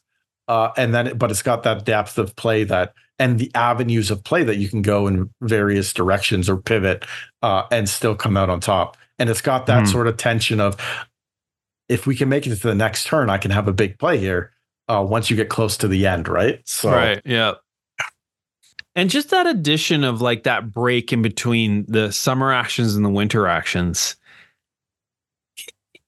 makes such an interesting decision space where you're like, okay, do I use up a lot of my workers here and then I don't have as many in the winter, and you're watching what your opponent's doing and they're taking a lot of summer actions, so I'll save my workers and for the winter because then it's going to be wide open, right? Or vice versa. And like you're trying to figure, what is my opponent going to try to do this turn? Can I block it? Can I play against it? Can I, do I not worry about it? I know what I need to do. Are they going to fight me on it? And that breaking it up into 2 separate phases, like adds some information, which, makes those decisions more interesting. I don't know how to describe it to someone who's never played it, but like when you're in the moment, it really does affect the game in interesting ways. 100%. Yeah. Like, really want to stress how cool that is. It's very cool. Like, it's very neat. It's hard to express because okay, cool. But no. It's a very neat, because just the situations that can arise because of it. And I'll give you, so the first time we played Castles of Burgundy, you got a slight rule wrong, and I realized it playing the app afterwards. I was like, wait, what's going on here? And I couldn't figure it out, right? And then I go and I turn on the app. Actually, that night, I get home at midnight, and I'm like, I got to play this again. So I played till like 1:30. So I loaded up, and I didn't realize that the my opponent passed right away. So then I got like all my first turns out where like I took an action and then I could take another action. And then I could take another. And I was like, did Jordan get the rules wrong in this too? Like fundamentally wrong. And then I realized, oh no, he's just passed the entire, first summer season and went straight to winter, right? Right. And I was so confused. Like it was a good solid like 10 minutes. I'm going, what is happening here? And I'm pulling up the rule book and going, do I have to? He passed. That's what he did. Okay. He just, just a random, but the worst possible like scenario to happen on the very first game I pull up, and then some weird corner case happens, right? So that was good. But those are the type of things like right away, the AI, I played the easy and it was just a dumb decision, but it went straight to the winter, but that's the type of thing. So then I had like full reign of a summer actions. I could do whatever I want. So I was like, you know what? I kind of want to use all three of my workers right here on this first turn, right? Well, not even go to the winter. I feel like the flow of the game is that at the beginning of the game, you want to take those summer actions because they sort of set things up. Yeah. Right. And then the winter actions are more reaping reaping, harvesting, but yeah, like, so early game, I feel like people are going to fight over those summer actions, and then it sort of transfers over to the winter actions that are more valuable. Right. It's so funny though, too, because then there's even certain situations might arise where like you get an early plant. That's a decent one. Yeah. And then you kind of want to harvest it in the winter and then bottle it into a wine too, because that wine is going to, or that grape or wine, depending on where you get it, is going to age.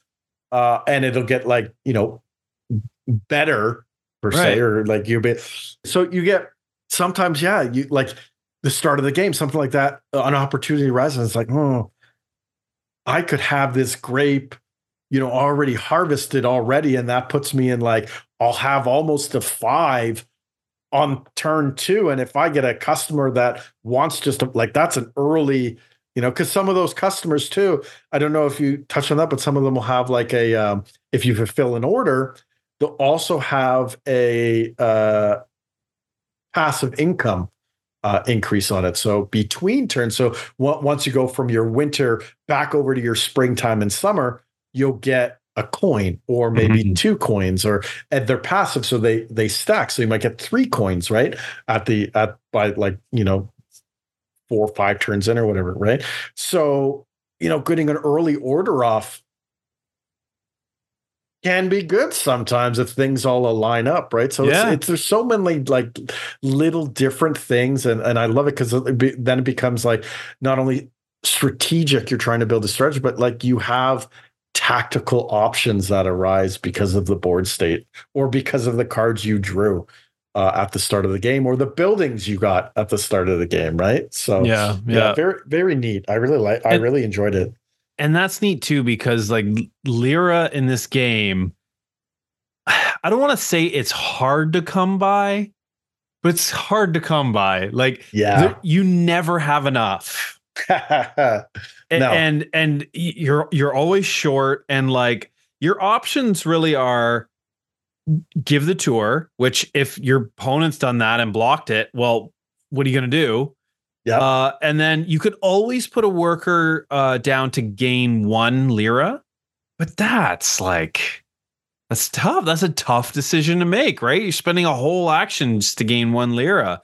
So those orders where you get this reoccurring income, like you said, like you get that early on in the game, that can make a big difference.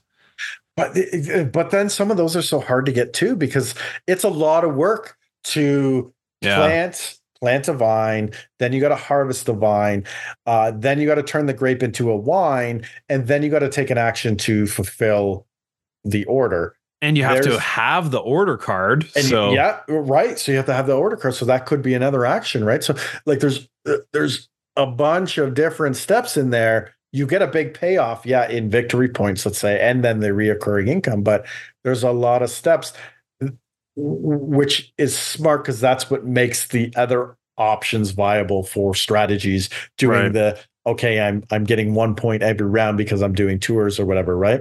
Because it took 2 rounds before I got this 4, and then you got, you know what I mean? So like, that's what makes these different strategies viable as well. I should note too, because I think even you, like when I was teaching the game, when you plant vines, like then when you harvest them, the cards don't go away. Yeah. So if you get a field like maxed out for value of grapes, then it's there for the rest of the game unless you pull it up, which is an action. But you keep harvesting. So it's like, it's an investment that then, later on in the game, it's a little bit easier, I guess, to fulfill those wine orders, in that you don't then have to, get a vine card and plant a vine card, which is, 2 actions sort of out of that equation. Oh yeah, for sure. So I want to go back up just quickly to when you said about the lira.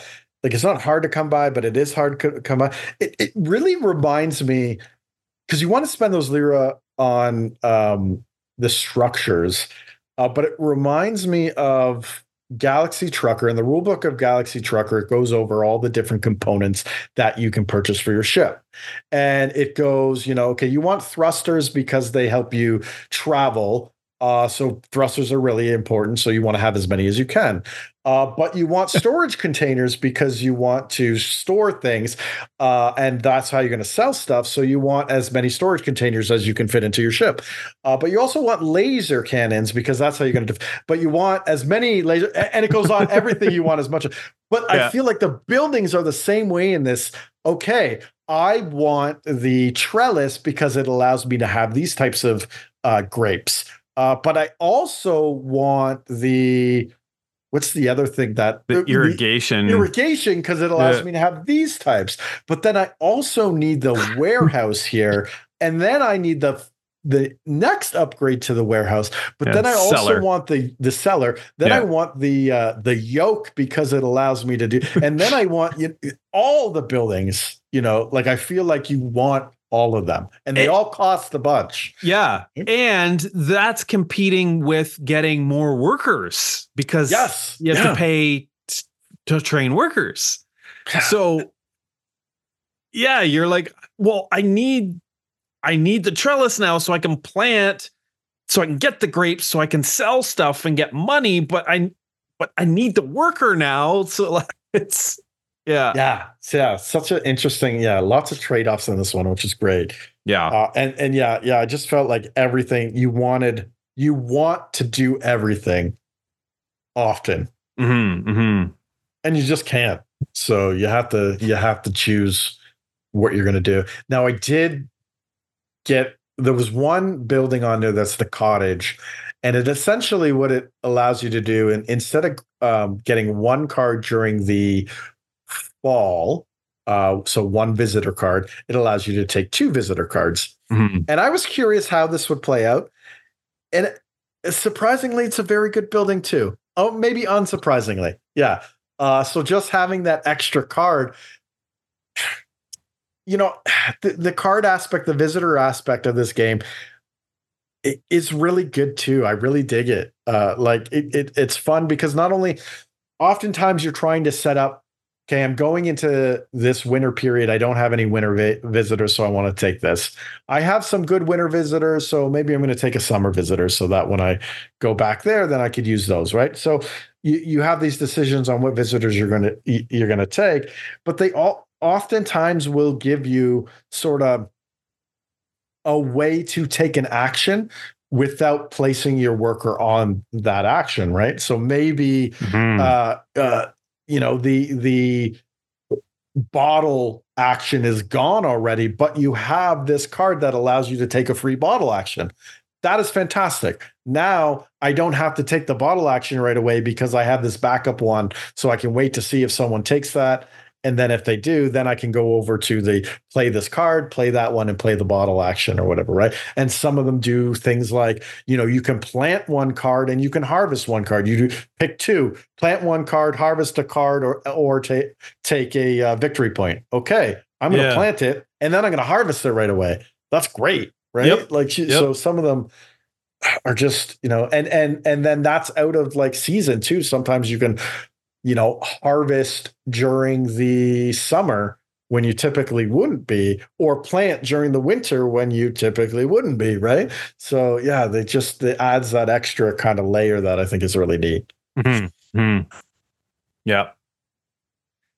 And so we've only ever played at 2 players. Well, I've certainly only ever played at 2 players. But when you increase the player count, so 3 to 4 players, it unlocks an additional space on every action. And at 5 to 6 players, it unlocks an additional space on every action. So it scales up that way. The other neat thing is the second space. So if you're playing a 3 to 4 player game or higher, you get there's a bonus that goes with taking that second space. So we didn't get to play with this at 2 player, but like it might be, for instance, like in the draw a vine card action, you get to draw 2 cards instead of 1. And similarly for plant, you get to plant 2 cards instead of 1. But it might just be like you get an extra victory point, or you get more lira, so and that can, I don't know. I just thought I'd mention it. I don't have any other comments on it because again, we haven't played this way yet. Yeah, no, and I've only played the digital with one other one, which I kind of dig though too. Yeah, it's less to sort of focus on as well. But so I'm gonna confess now. I've avoided saying it, but I wanted to play the digital so that I knew the rules and could teach the game. Sure. And then so I played it, and once I figured it out, I couldn't stop playing it. So I played like several games on the digital version before we played our game. Amazing. Yeah. I feel like this is one too that like future plays, like I feel like I would do much better now than I did our first game. Because you just pick up a little things. Okay, maybe that's not as important as I originally thought it was, right? The first game I played, when we played, I kept taking the worker action. So I was always going second, but I was getting this extra worker. And I thought, this is great. This is great. It wasn't that great. And I've never used it since. And the AI has never taken that during, so I'm like, I'm not sure that that's the greatest spot to take unless you really need an extra action or something because you're starved. Maybe it's better in multiplayer games. I don't know. I think that track comes way more into play if you've got more people, right? Yeah. Which would make sense. Yeah. Like I was saying, I'm not going to take an extra worker if I'm going to use that worker to take an action that one of those other spots, gives me up front. Yeah. So if I need a vine card this turn, like that's slot number 2. So why would I go last to get an extra worker if I'm going to use one of my workers to get a vine card when I can potentially be going first and get that vine card up front? So but the extra worker adds flexibility too. So yeah, I think what I found oftentimes was taking that extra worker and then I'd run out of spaces to actually go to. So then those workers just ended up going to, the 1 lira spot. So it's like really throughout the game, the amount of times I wasted that 1 worker, I feel like it's a situational benefit you should take sparingly. And I think you had it right with like, with that thought process, basically. If I need a vine card, I'll just go in the second position, get that vine card, right? I've used that to a much better success rate on the app than, taking that extra worker ever worked in those turns. Right. One thing that did do was, because you kept taking the extra worker, I was like, okay, I have to buy another worker this turn just to keep up with Thomas, right? Like, and I was, but you were doing the same thing. So I was always one behind, but I didn't want to be like 2 or 3 behind, right? So I think most turns, I think 1 or 2 turns I didn't buy a worker, and until I had Max. That's the other thing too with the Max. I think there was one turn where I ended up with 2 workers ahead of you because I had the extra worker and I had 1 worker when you didn't buy a worker, right? But by that time, like, I maybe had 5 and you had 3 or something, or whatever the case may be. But as soon as you got that 4th one, it really didn't make much of a difference between like having 3 workers in the grande worker, or 4 workers in the grande one and 5 workers in the grande one. Because of the limited space options, and only being able to go to a location once, really, you could get away with maybe only having 4 workers in the grande worker, right?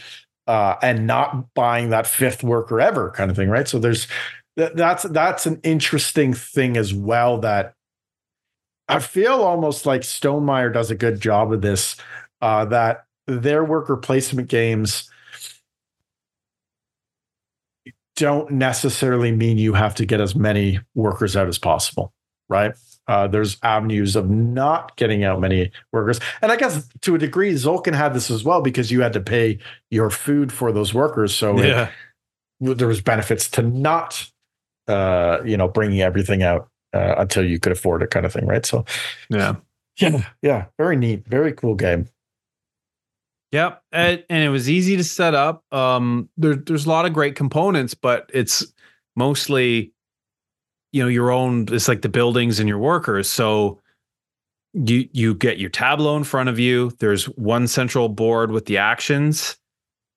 There's the cards. Obviously, you got to shuffle and set up, and then it's okay. Here's your bag of components. Yeah. So I like that, and the components were great. Obviously, Stonemaier does great components. They're all wood. I was kind of surprised. This is Essential Edition, though, was the compostable plastic bags. Yeah. But I've been having more luck with them lately, I gotta say. These ones felt like tougher, actually, than ones that we've seen in the past too. So extra compostable. I guess maybe I wasn't the only one complaining about it, and they changed the formula. I don't know. Who knows? Yeah, for sure though. But high recommendation from me. I'm surprised it took me this long to pick this game up. I think I was like, well, it's a worker placement game. I've got lots of worker placement games, but it's such a fresh take. And this one's like shot up high on my, top games list. So it's so hard nowadays too, with so many games being out there and so many new and hot games coming out all the time, that it's hard to look back. You said this was a 2012 game. Yeah. It's hard to look back at that time period and pick a game up from them, right? Because you never know. It could be dated. It could be one that, but it's a shame because we miss out sometimes on it. And typically what happens is, some of these games are on a radar, and for whatever reason, it doesn't ever end up, in our collection at some point. And then, it's too far down the line that we don't go back to it. So it's nice to, have those stories where, you picked this one up, we got it to the table, and it's like, wow, we've been missing this. This is great that we got to play it, right? So I dig that. Yeah.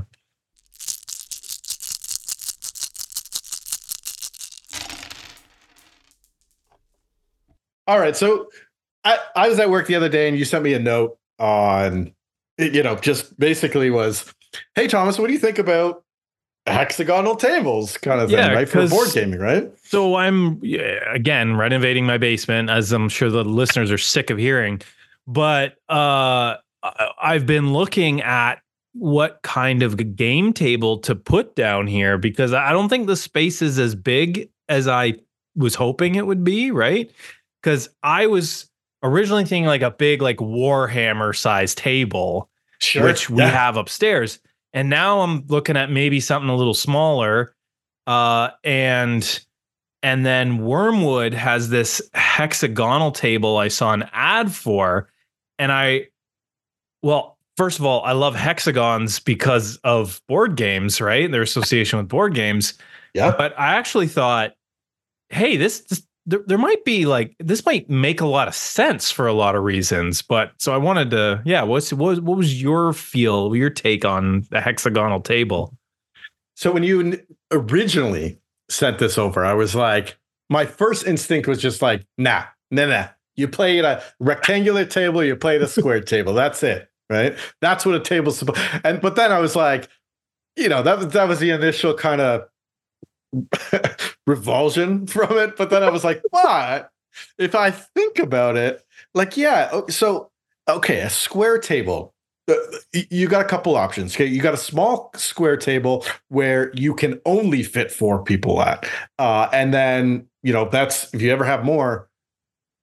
What are you going to do? You gotta add. I've done this. I've added the card tables on top to the side of it. To try and expand the size of the board. Now, my square table is fairly large. That if you had more people, you might be able to squeeze 2 on a side and 1 on each of the ends or something like that. You might be able to do that. It's a 4x4, just slightly over 4x4 square, right? And I did that specifically because I built this table when we were playing Hordes, right? So 4x4 was the Horde setup, so that's what I did. And then we got into Warhammer fairly quickly after that, and it was like, oh, okay, it takes a different size of table. It takes a plywood sheet size table. And I was like, oh man, okay.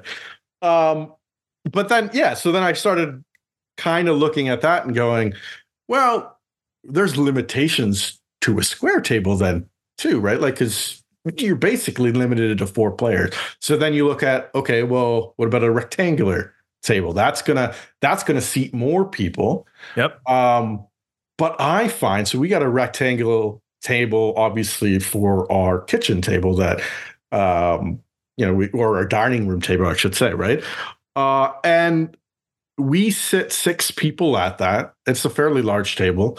But if you're on the end caps of that table, especially if you're playing a game, it's hard to reach across the entire table to do something on the other end, right? So I feel like a rectangle almost sometimes is basically just a longer square. You have 4 good seats. And then no room for the other 2 people. Maybe you get to 6. And right? the table that we play on at my house, it is a plywood sheet size table. Yeah. And when we play, like, you sit on one long side and I'll tend to sit on the end so that we're kind of closer and can reach things, because if I sit on the opposite side of you, I feel like it's too far. Yeah, and that's just the 4 feet section, right? Yeah. So even like even at the, like I said, my table is 4x4, and it feels that way sometimes when we sit across from each other, because 4 feet is actually a decent distance away, especially depending on the game, right? Where you might have small table presence. Of course, a bigger table is nice with a large table present game, right? You like to fit everything on there. But yeah, and then, rectangle wise, when we've done some of your kind of like birthday events, even the person like if you're sitting at one of the long side positions at the rectangular table and someone's kind of like diagonal across from you, there's that 4 feet, but then you also get the like Pythagorean diagonal there. Yeah. That seems super long. Not to mention the person that's like on the end farther away from me, right? So it can feel quite the distance, right? Especially if you're playing a game where you should know what's in front of your opponent, because then you're trying to lean over the table and be like, wait, what's that card again? What's that card? What's that do, right? And sometimes there's been many times where, like, I remember one time we played Oath, 3 players, and it was a smaller table we played at. but I didn't have the patience to like get up and look over at what like your cards were. I was like, you know what, I pretty much remember it, whatever, right? And that just gets worse on bigger table, right? But then you look at a hexagon, and you're fairly close to the two people beside you on either side, right? Just the way, you know, it all folds out. It makes sense that that would be kind of a communal table where you can easily play two. You could play across from each other if you want to, or you can play side by side or skip a spot and whatever, right? So there's a lot of different combinations you could make at 2 players and then 5 players and whatever, right? Or 3 player, like it would play great at 3 players. Yeah, so there's a lot of options there. My main thing, it would I think depend too on size of the hexagon table, right? Right. Because you almost get like a wedge at this point instead of like a nice square section or rectangular section in front of you that is your player area, let's say. You now have a wedge shaped area because, you know, you're bumping elbows with the person beside you. You won't physically because the tables aren't super tiny, but I can see that only being, depending on how big the individual player setup is, I can see that in certain games being an issue. But again, if you don't have a full table at 3 players, you equally spread across that table and you have quite a lot. You have a third of the table as your wedge, right? Yeah. So, you know, and the way that we play, typically playing 2 games, and then even I'm thinking like with your family, with the 4 of you, I mean, you got 2 small kids that aren't gonna. Yeah, okay, if it's a game that takes up a lot of player area, which I don't think are typical to family games anyways. Usually you have one big area in the center or smaller card play areas in front of you or whatever, right? With family games. I don't think that would ever come up as an issue with with 2 kids at a table or whatever. The only time is when you got like 6 beefy people in there. Hexagon, that's 6 sides, right? That's hex. Mm-hmm. Yeah. Penta would be 5. Yeah. So 6 people at the hexagon and they're larger people or whatnot, right? Or adult sized people. And it's a bigger play area game. That was my only. And I had like, I'm starting to type this in, and then it was like, I mean, I just ranted there for like 10 minutes, but then I was like, I can't type this. Let's just save this for the show, right? But basically, yeah, that was my whole thought process from the initial to the wait a minute, and then there's this, and then if I think about that, right? So yeah. Well, the other thing too is, again, so I got our current table off of Facebook Marketplace, and it was meant as like a D&D table. Yeah. And so it's 4 by 8 feet, and it's got, you know, the middle is sort of sunken in, and then all around the side is raised up in a place for you to, put your character sheet or whatever and write on it. And I made basically an insert to go in that middle part so that everything's level and you can play on it, and we eat at it too, right? It's like our dining room table. So initially the thought was to bring that down here, but again, I don't think there's enough space. But then I'm like, okay, but then if I get like a smaller, let's say a hexagonal table, we still have that big table if we want to play a bigger game, or if we have a bunch more people, or if we're, wanting to play Warhammer ever again, it's still there. It's still usable. So. Yeah. And I feel like that's the best of both worlds, right? Like if you have, especially the 2 play areas sort of thing, right? Because your dining room area where we typically play games at this point before you have the basement set up, right? It is separated enough from, say, like your bedrooms upstairs that if we go late, we go to 1 a.m. like we did yesterday. Yep. Is it yesterday? Yeah. We're not waking up your family, right? Versus, and I'm hoping once we do our addition on our house, we can move some of our gaming up to the main floor, or at least into a larger area in my place. and have a bigger table kind of that way or whatever, right? But yeah, having both those options would be fantastic. If you have the space and have the the dedicated areas where you can make noise and not be worried that, oh, I just woke up the family kind of thing. Yeah. I was looking at it much the same way you were. Like, okay, if you're playing 2 players, you play across. It's great. If you're playing 3 players, like it's almost the perfect shape for 3, right? You just get a third of the table. 4 players might be a little weird if you're all 4 like on those 2 angled sides, you know, so you're 2 people are kind of together and then there's a gap and then another 2 people together. But yeah, again, it depends on the size and the exact shape of the table. For which, sure. Yeah. You know, I could dictate if I was building it. Oh yeah, absolutely. Yeah. Yeah. So and I do like hexagons. I think that there's a lot you could do with the hexagon to make it look neat and whatever too, right? So plus it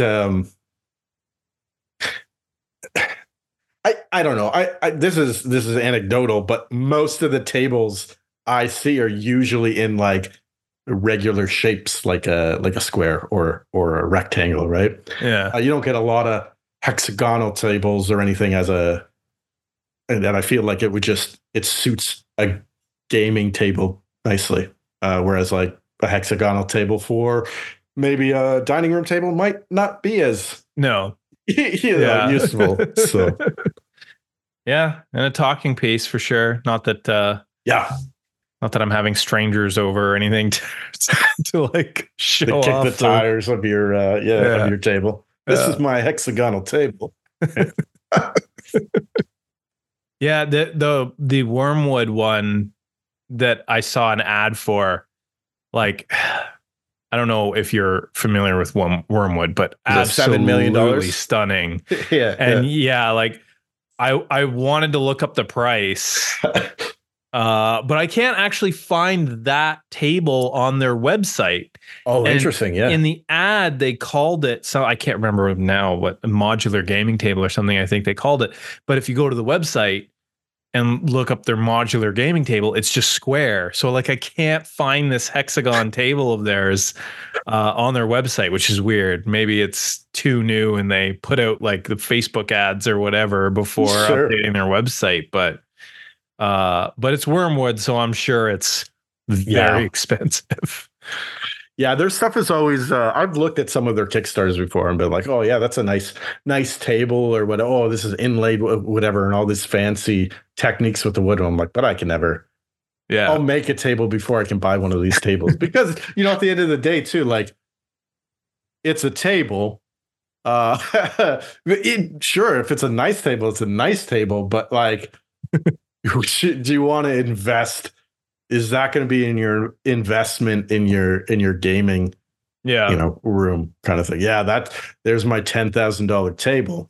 I own 3 games because I can't afford, but I have a $10,000 table for my Catan.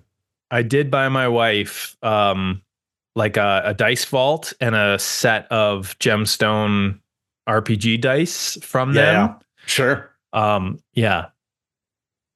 As we've been saying, high quality, also high price. So it was worth it because it was like a Christmas gift or something. But not something you want to go to every day. I can see that too. Like you're blinging out your accessories at that point, right?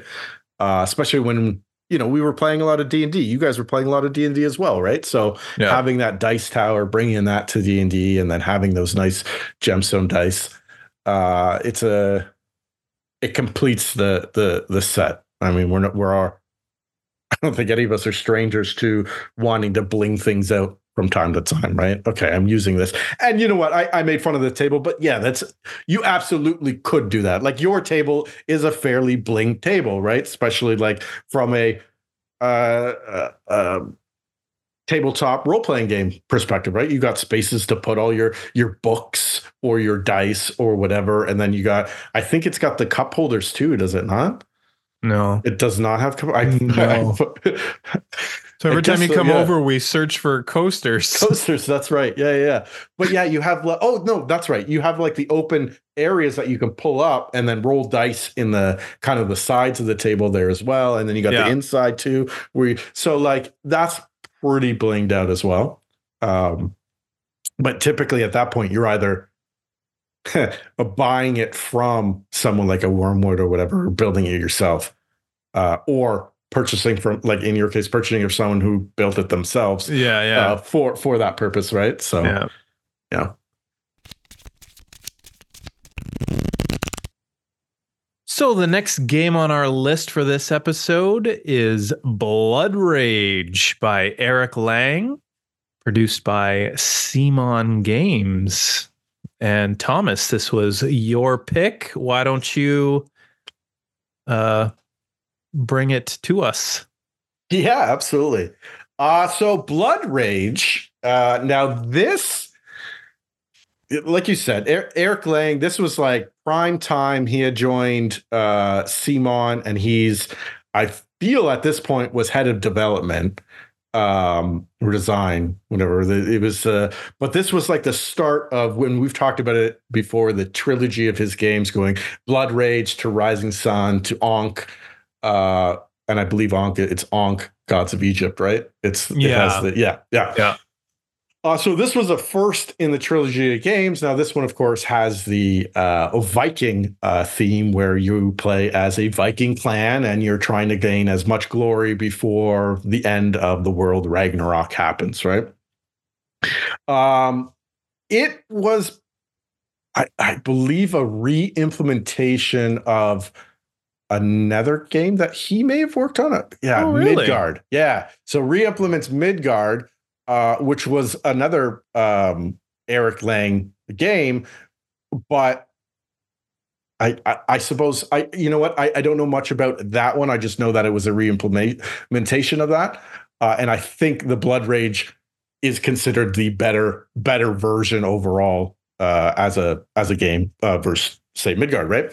I didn't know basically, that. Yeah. So that was something I thought was kind of neat, that he had worked on this same similar game, but wanted to make it better and accomplish that with Blood Rage, right?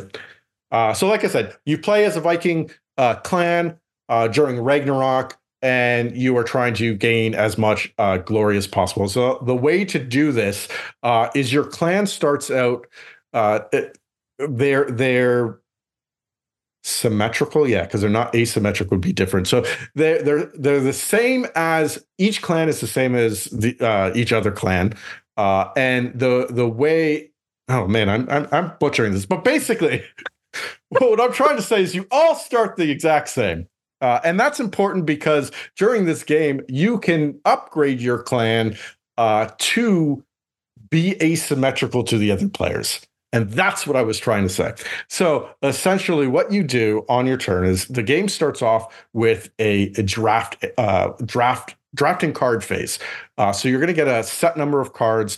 Your opponent or opponents will get those cards as well. And you will all draft these cards. So you pick a card, you pass. In the case of a 2-player game, you keep 2 of those cards, you pass, you take 2, you pass, you take 2, you pass, and you go until you've each selected, I believe it's 8 cards each.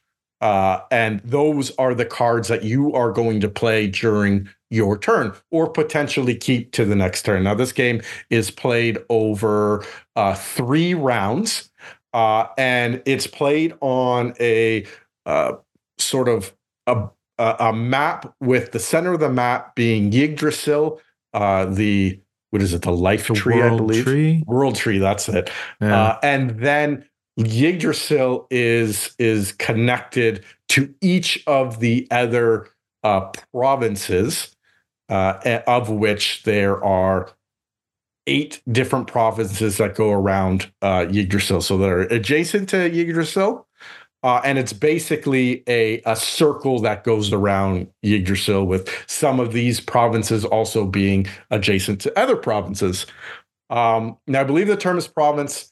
It might be something else, because there's a block. Typically, there'll be a realms. Like they're like the realms, right? Like Elfheim and Jotunheim and Mannheim, those things. And then each region, I feel, would have the provinces in it, right? Is that? You know Either what? way, Now but that each you're saying realm that, is yeah, like- I'm thinking I didn't realize that they would be realms, but you're right. Because then the That- world tree connects all the realms. All like the that's realms, yeah. that's Yeah, the because mythology, Midgar right? would be Earth, basically, right? I never put two and two together, but yeah, you're absolutely. And Jotunheim, that's the ice giant world, I believe, isn't it? Yep. Yeah. That's cool. That's fantastic. I never put those two together, but you're absolutely right. So each of these realms is connected to the world tree, and then typically attached to two other locations that are beside that, making this kind of donut shape with Yggdrasil in the center, right? And then there are these 8 provinces around the outside, 3 of which are going to be blue provinces, 3 of them are yellow provinces, and 2 of them are gray. And the only reason this is important is because there are specific cards I'll get in there that will want you to go to certain colored provinces. And I'll get into that in a minute. But basically, each of these different provinces will have a number of cities, which for each city, you can place one of your clan members in there. And your clan members are made up of, you have your leader, and then you have all your different soldiers in the base game, which is what we're going to talk about today, because I don't own any of the expansions yet. This is one that I'd love to expand, but we'll get into that in the future another time. But you have basically 8 warriors plus your leader, so 9 miniatures in total that you start the game with. So the game starts off with a drafting phase. You draft your cards. These cards are going to be a variety of things. So either they're going to be power cards that you're going to use during battle to add power to your warriors in that fight, so that you might get a leg up on your opponent. They might be upgrade cards, which allow you to upgrade your clan, your warriors, your longbow, which is another miniature you have. So that would be your 10th miniature, actually. You have 1 longboat. So you can upgrade the longboat, or you can upgrade your leader. You also have 2 spots of cards for cards that are monster upgrades. And this is kind of one of the neat things of all these trilogy of games here, from Blood Rage to Rising Sun to Ankh, is they're really known for the various beasts and monsters that you get in the game, right? And this one's no different. Like, you get everything from, kind of like giants to trolls to dwarves to Valkyries. There's like a kraken looking thing, which I think is like a sea serpent. So there's a bunch of different models in here that represents monsters and behave slightly differently than your warriors and your leader, and your longship as well. So you draft all these cards, and then you move into the sort of action phase of the round. So your drafting phase to the action phase, this is where you're going to be playing those cards, or invading with your miniatures, or moving your miniatures around the board, or playing those cards as quests or upgrades or whatever they might be. Because that's the other type of card. There's these quest cards that will give you glory points, victory points, if you are able to complete the quest. And those quests usually take the form of, be in this location, either the yellow provinces, or sometimes it's Valhalla. It really depends on what the quest is, but they are usually based on having miniatures in certain areas. Now, that all sounds cool. Fantastic. How do you do all this? This is all done through 3 tracks on your clan board. You have Rage, which is going to be, it's a track from, I don't know, like 1 to 15, something like that. And those, every action you take will cost a number of rage. And once you hit 0 rage, you can't take any more actions. Yeah, it's an action point system. Action point system. Yeah, yeah. You have your horns, which determines how many miniatures you can have on the board. So yes, you start the game with 10 miniatures and potentially more if you get those monsters, but you can't have those out on the board unless you have the horn stat up to, a various level that allows you to put more and more miniatures out. I believe the game only starts where you can only place 3 miniatures down initially. And then you have your axes stat, which I believe it's called axes. And that stat will give you additional victory points for when you win in combat. So that's, you're increasing that stat so that you can get into combat and then increase your glory points because you're either winning or dying in a glorious way, and you're progressing in points that way. After the action phase, and I'll go into more detail when we start kind of bantering about this. After the action phase, Ragnarok, a portion of Ragnarok occurs where one of those provinces gets destroyed. Any miniatures in that province will be destroyed as well, and that province is no longer available on the map anymore. In a 2-player game, you start the game with some of the provinces already destroyed, and then 3 more each round. One will get destroyed, so 3 more provinces will get destroyed and eliminated. Now, ahead of time which province, the next round's province that's coming up. So it's never one of those things where it's you randomly flip a province and be like, oh, I had all my guys there and they all died. No. You have the ability to either move out of there if you want to, or go in there so you could die in Ragnarok and get some glory that way as well, right? So that aspect isn't a random access aspect, which is nice because I think that would make the game not feel great if you're working hard towards something and then you lose something just from a random flip. Right? Yeah, exactly. Yeah.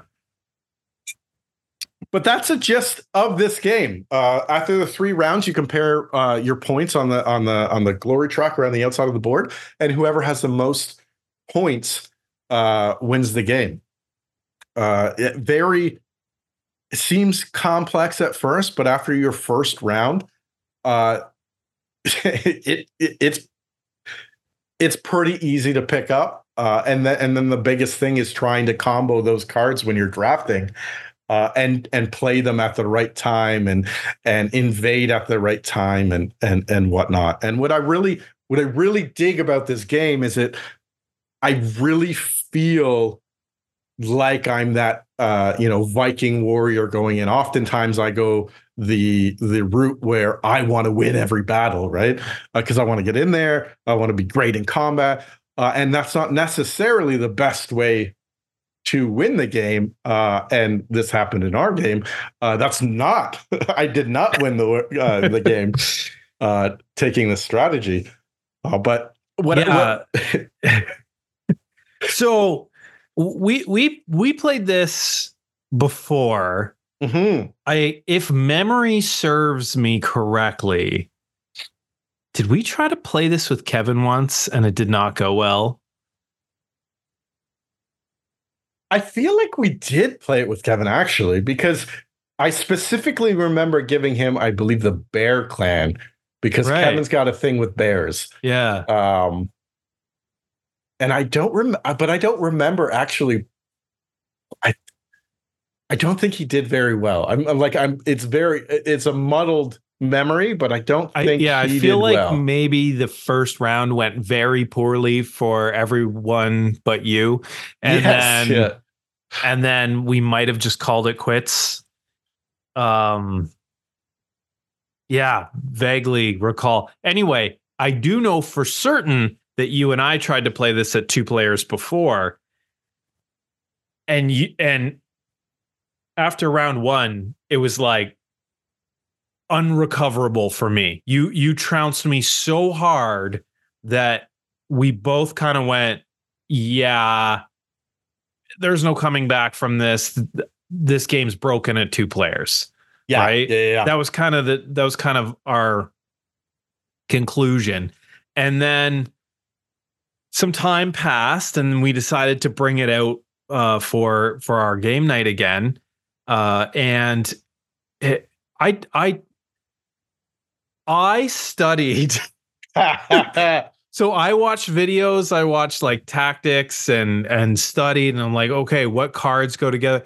And then we didn't bring it out.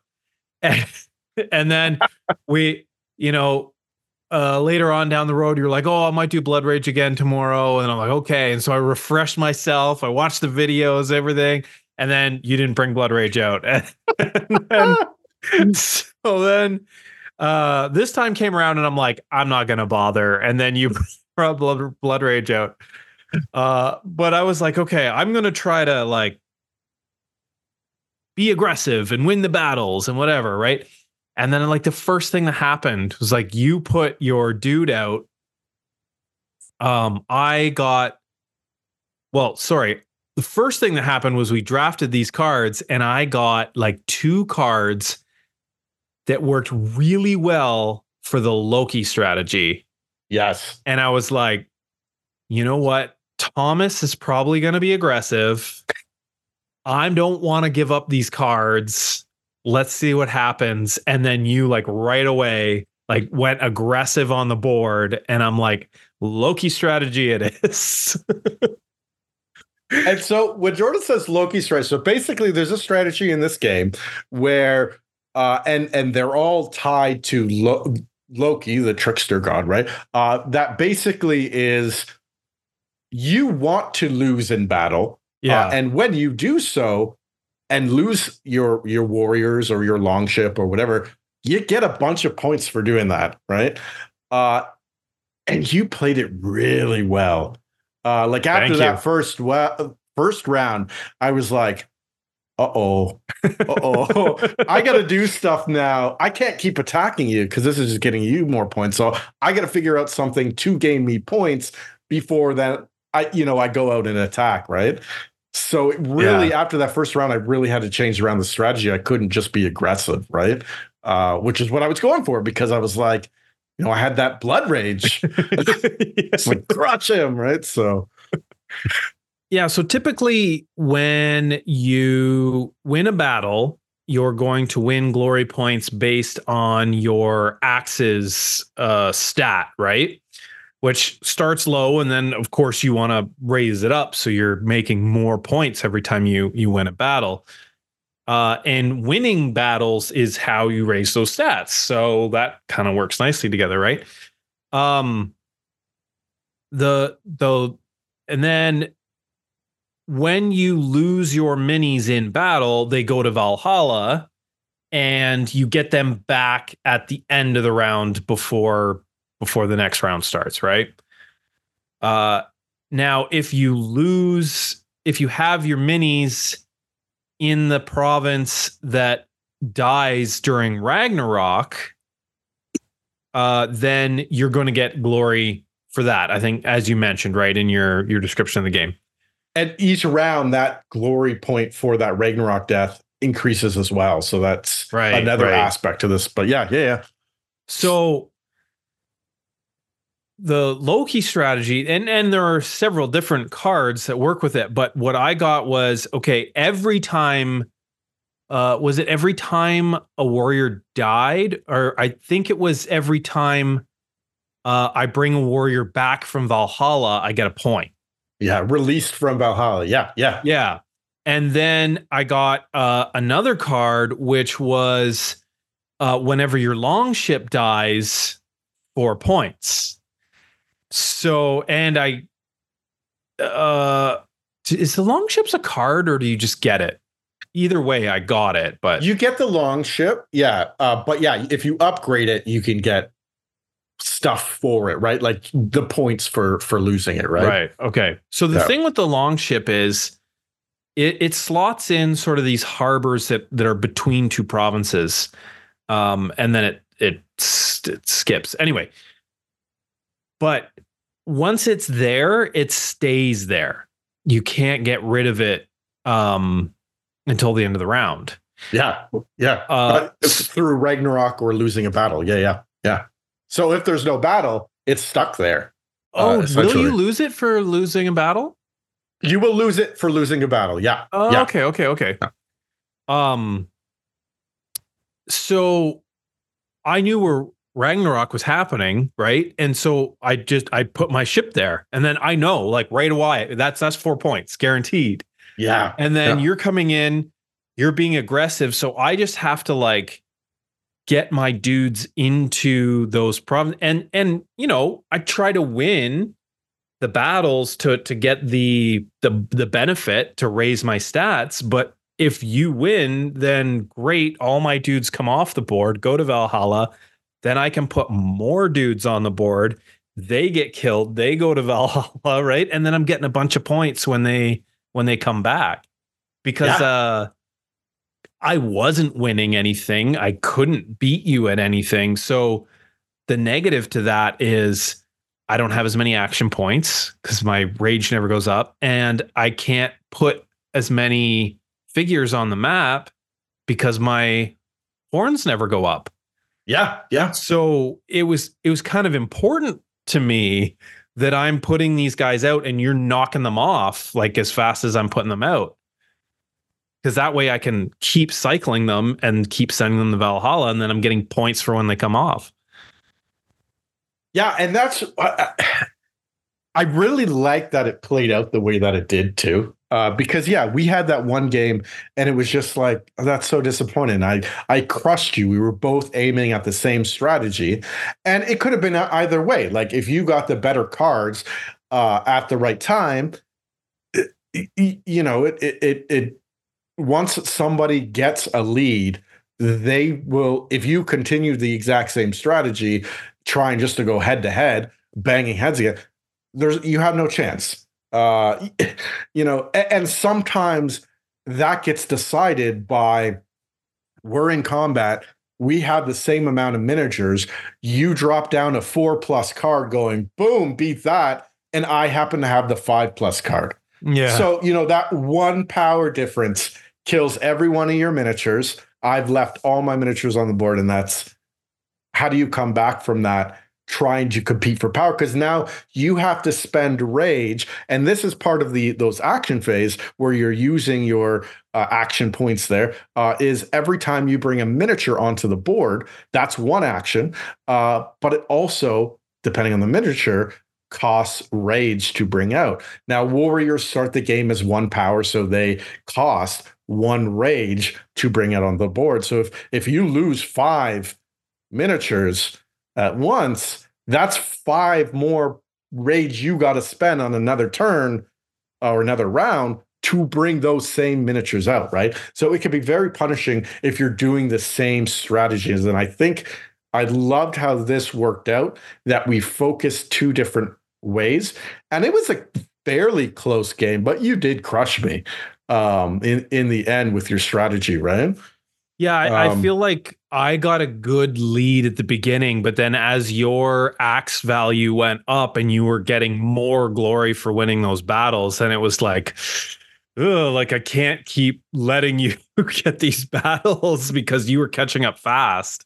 Yeah, and I think it came down to, like, this game is very punishing if you have a bad round, or if you don't play a round properly, right? If you flip-flop on a round, it can be very punishing for you and hard to come back from.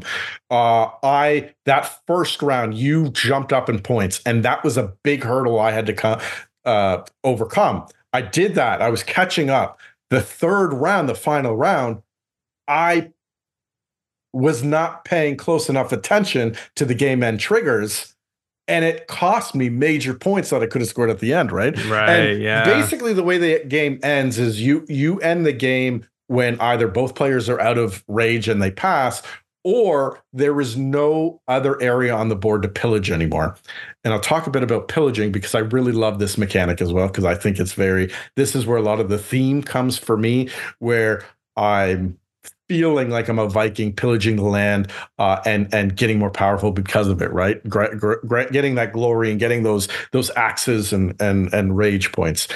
So each of the provinces on the map will come with a little token that either is going to increase your rage stat, is going to give you straight up victory points, is going to increase your horns or increase your axes.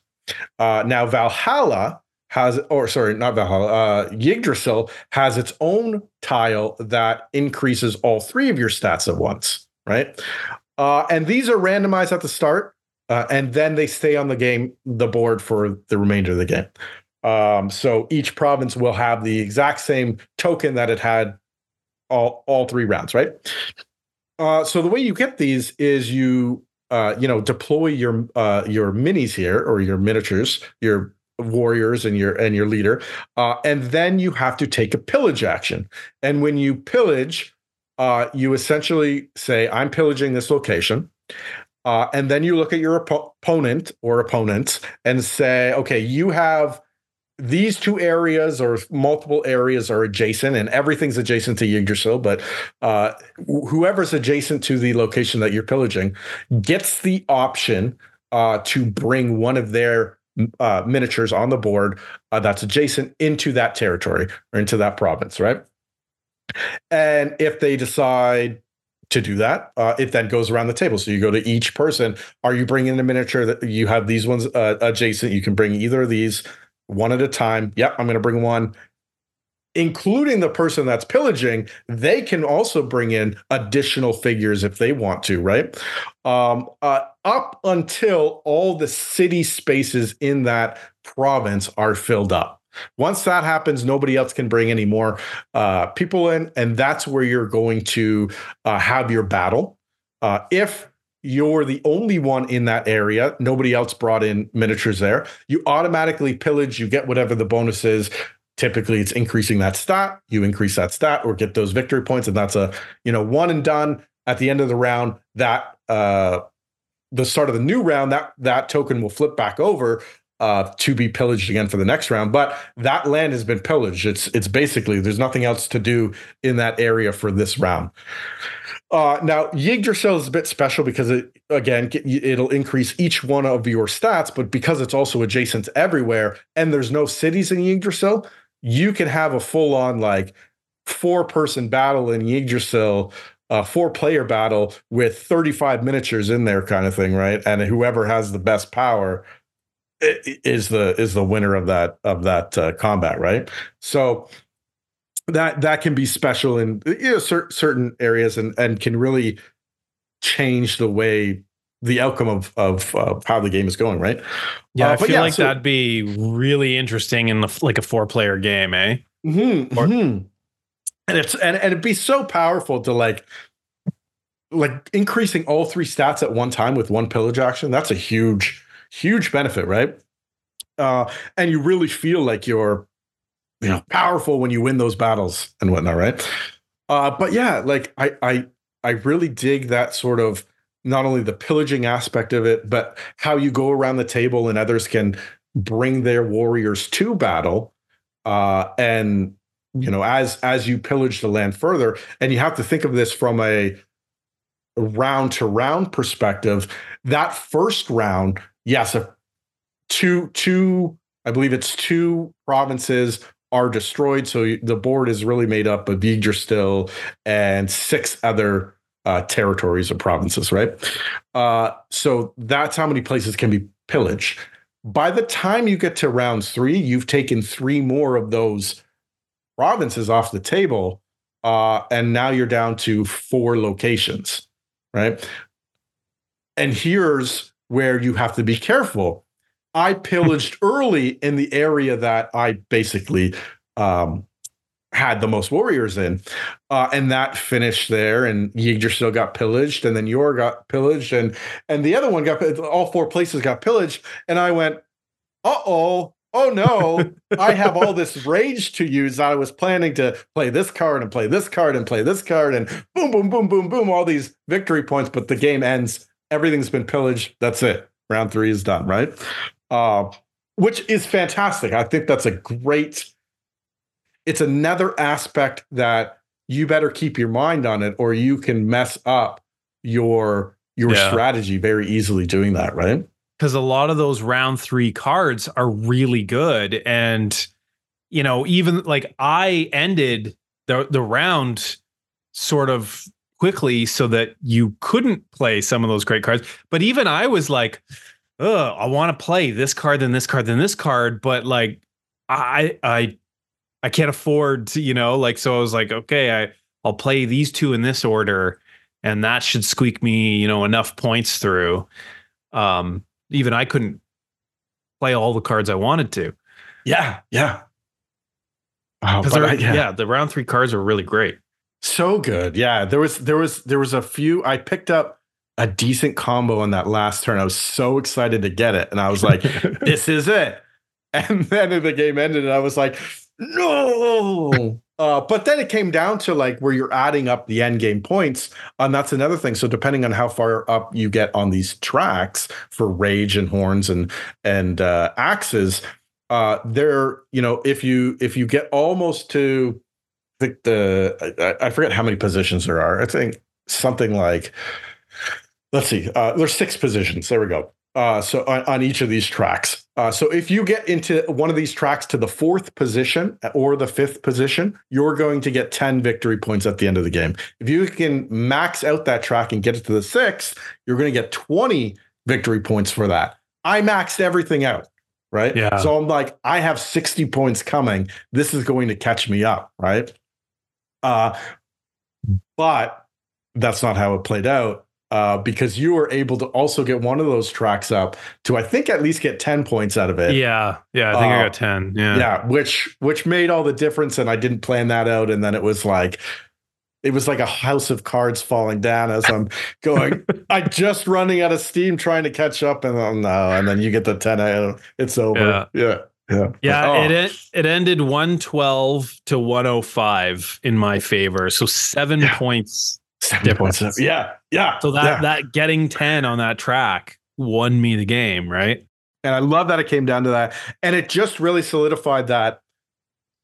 I was so happy because at first I got this and I won this first combat and I was like, oh no, this is going to be another kind of blowout game, right? Right. But then at the end of the first round, when you skyrocketed up and I was like, how? What? No. But then I was like, this is great. This is fantastic. Right. Yeah. Yeah. And it's the second, I got the same feeling when we played. We talked about playing Power Struggle and how I took over this corporation. And you're like, yeah, great. But I'm like the consultant for this entire thing. And I've won the game now. And I went, oh, but I own the company.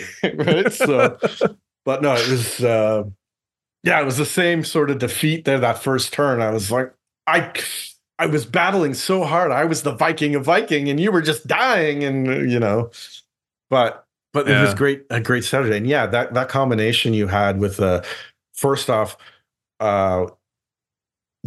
you're going into Ragnarok so that it'll kill your dudes, and you're getting points for that, and then you're releasing them from Valhalla and getting points for that. And it was like, oh man, every time you're dying, if I kill it, if Ragnarok kills it, you're just like point. Right? And I think I had a card that doubled the points that I got if I died in Ragnarok. So then you were like, okay, now I got to kill all of his dudes before Ragnarok happens. Right. And I'm like trying to keep them on the board, in that province. And you're trying to get me off of it. Yeah, it was interesting.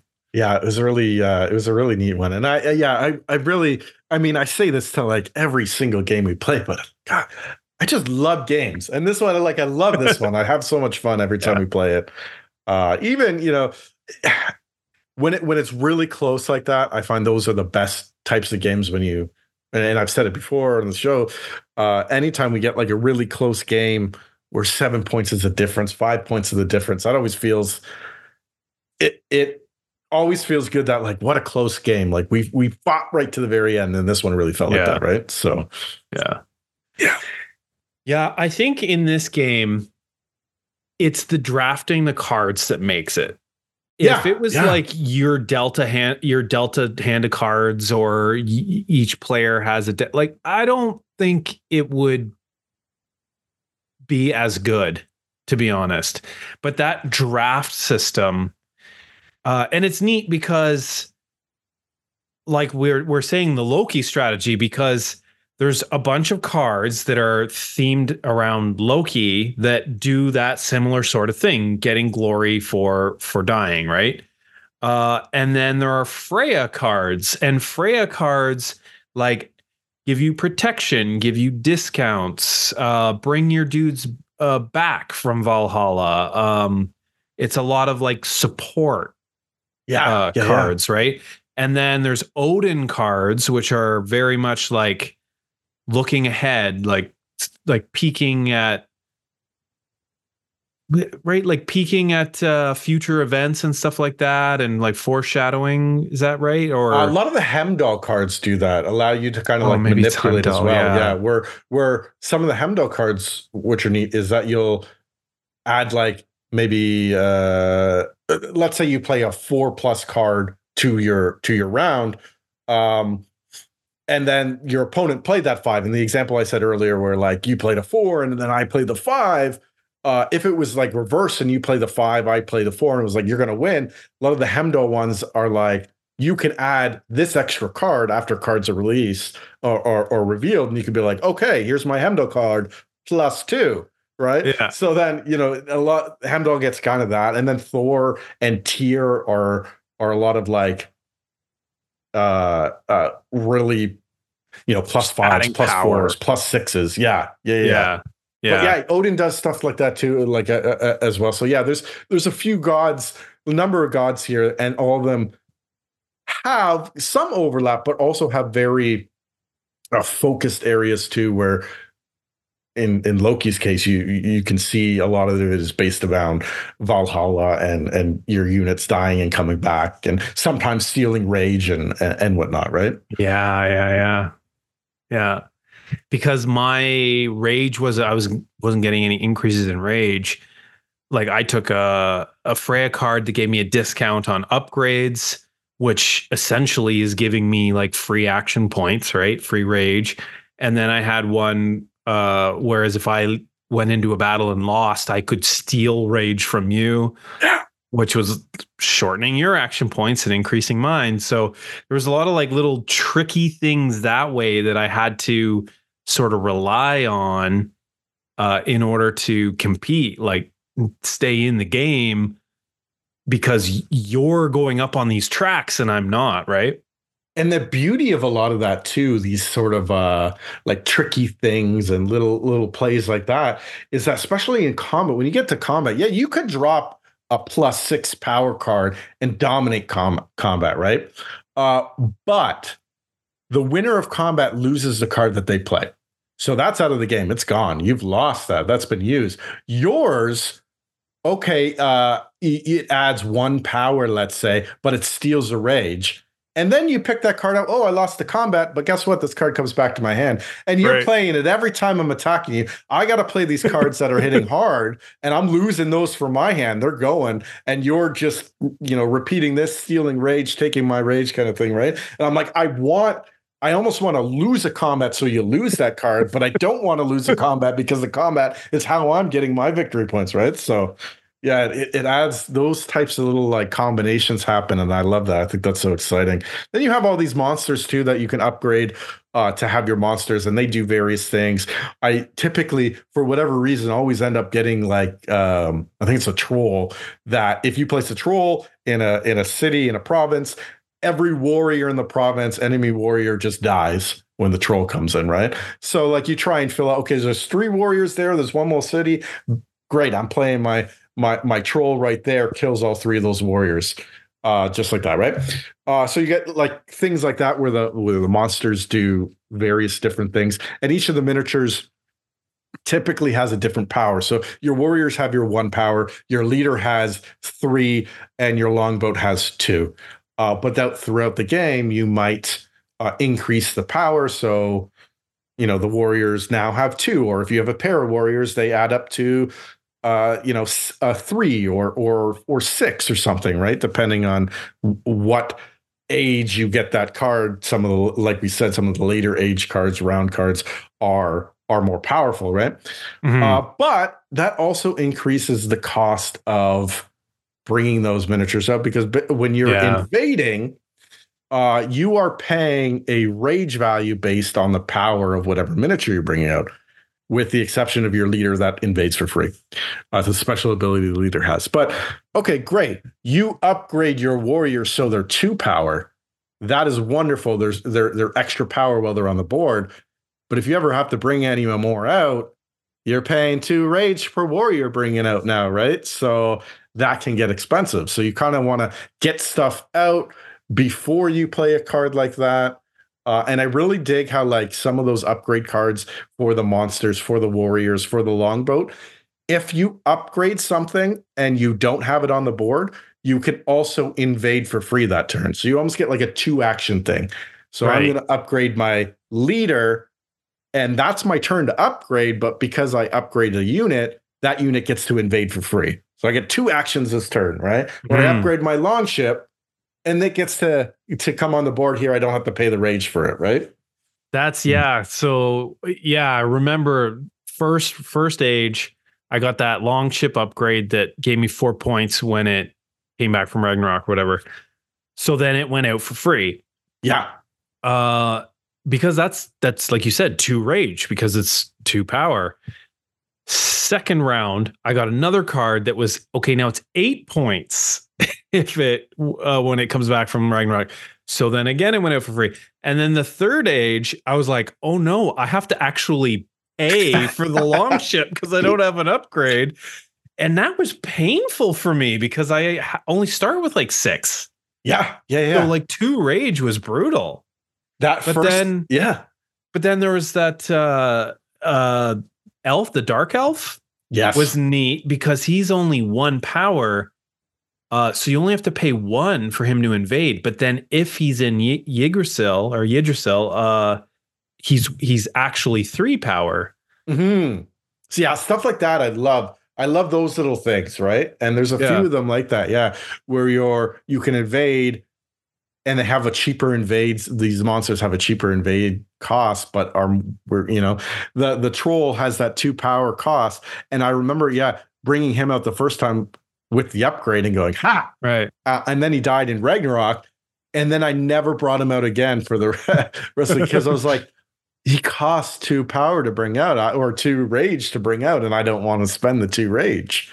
Right. Yeah. So that was just neat little things like that, where it's very easy for you to try and plan out your turns, but miss little things like that. Oh no, I upgraded these warriors and they're 2 power now. I didn't take that into it. I should have waited to play that, and stuff like that. Or, oh no, I pillaged everything, like 3 of the spots. There's only 1 spot, and you own that, so you can pillage at any time, kind of thing, right? Or you have that surrounded, and it's like, I love those like little things that you got to be really mindful of, or else someone can take advantage and really push their strategy forward, right? So, I was worried, like you said at the beginning, that it was just going to be a blowout again, and then no, it turned out to be quite a nice little back and forth this game. Yeah, no, I dig it, and this one's a little pricier nowadays than where I got it. Well, it's really popular. It's very popular, yeah, and you know what? It's worth it if you're into this theme and into these types of games. You got territory control in here. You got the action points. It's a solid game, and you know what? It's rated very high in BGG as well, and I think it deserves it. Like it holds up. And this one, being, what was the year on this one? 2015. It still holds up, now than it did. What's that? 9 years later. Mm-hmm. Yeah, that's the right math. Yeah. 9 years later, right? So, we've come a long way with games, but there's still some gems out there that will what's that thing? Last the test of time or whatever. But yeah. This is a good one. I dig it. And I think, yeah, it's another one of the awesome trilogy that Eric Lane did while he was at CMON. And I know a lot of people, this one is still their favorite of the trilogy. Yeah. But yeah, you mentioned the price, so I just had to look it up. On Amazon.ca, so take that for what it's worth. It's $140 Canadian right now. Yeah, I feel like you can find this one at the $100 range. But Amazon being what Amazon does, that's a bit high. But yeah, like I think if I look at so I always go to Board Game Oracle to look at my pricing, but let's see, Blood Rage.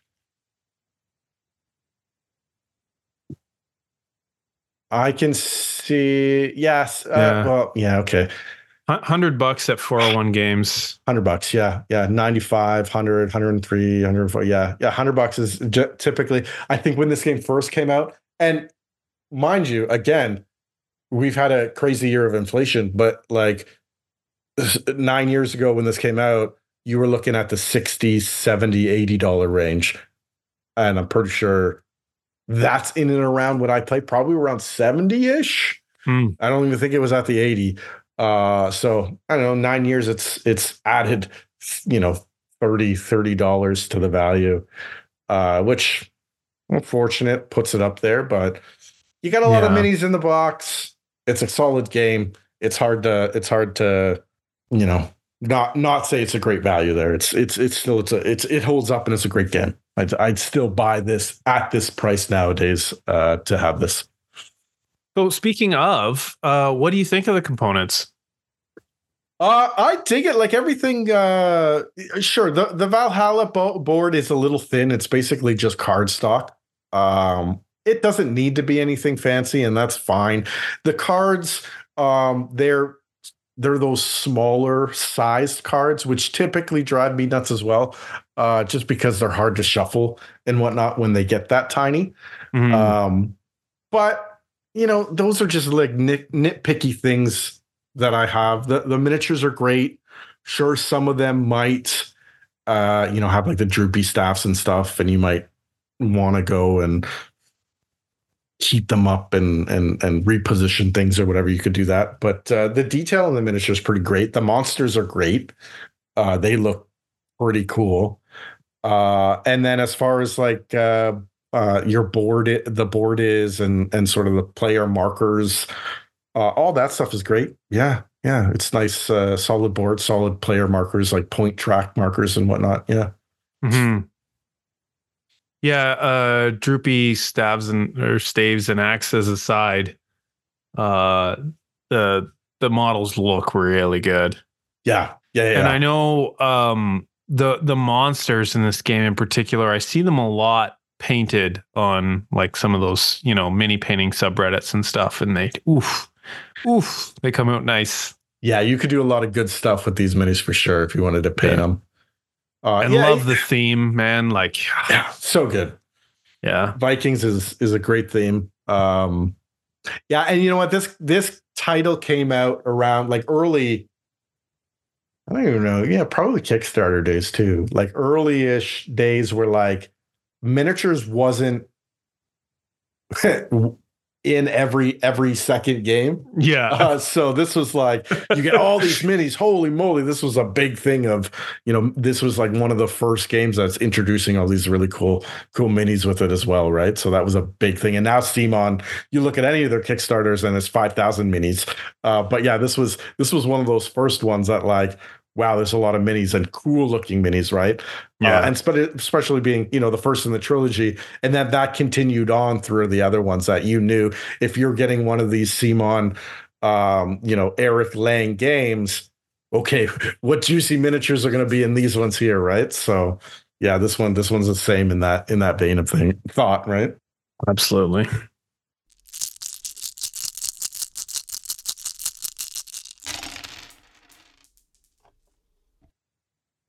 And the final game on our list for this episode, because we're not going to talk about Alchemists, right? Even though we did play Alchemists in January. Yeah, that's fine. We'll just bring it in the banter of next episode. Fair enough. The next game is Dune Imperium Uprising. Dune Imperium Uprising is a re-implementation of Dune Imperium, and it's designed by Paul Dennen and published by Direwolf Games. Dune Imperium Uprising is a worker placement and deck building game. The goal of the game is to be the first to reach 10 points.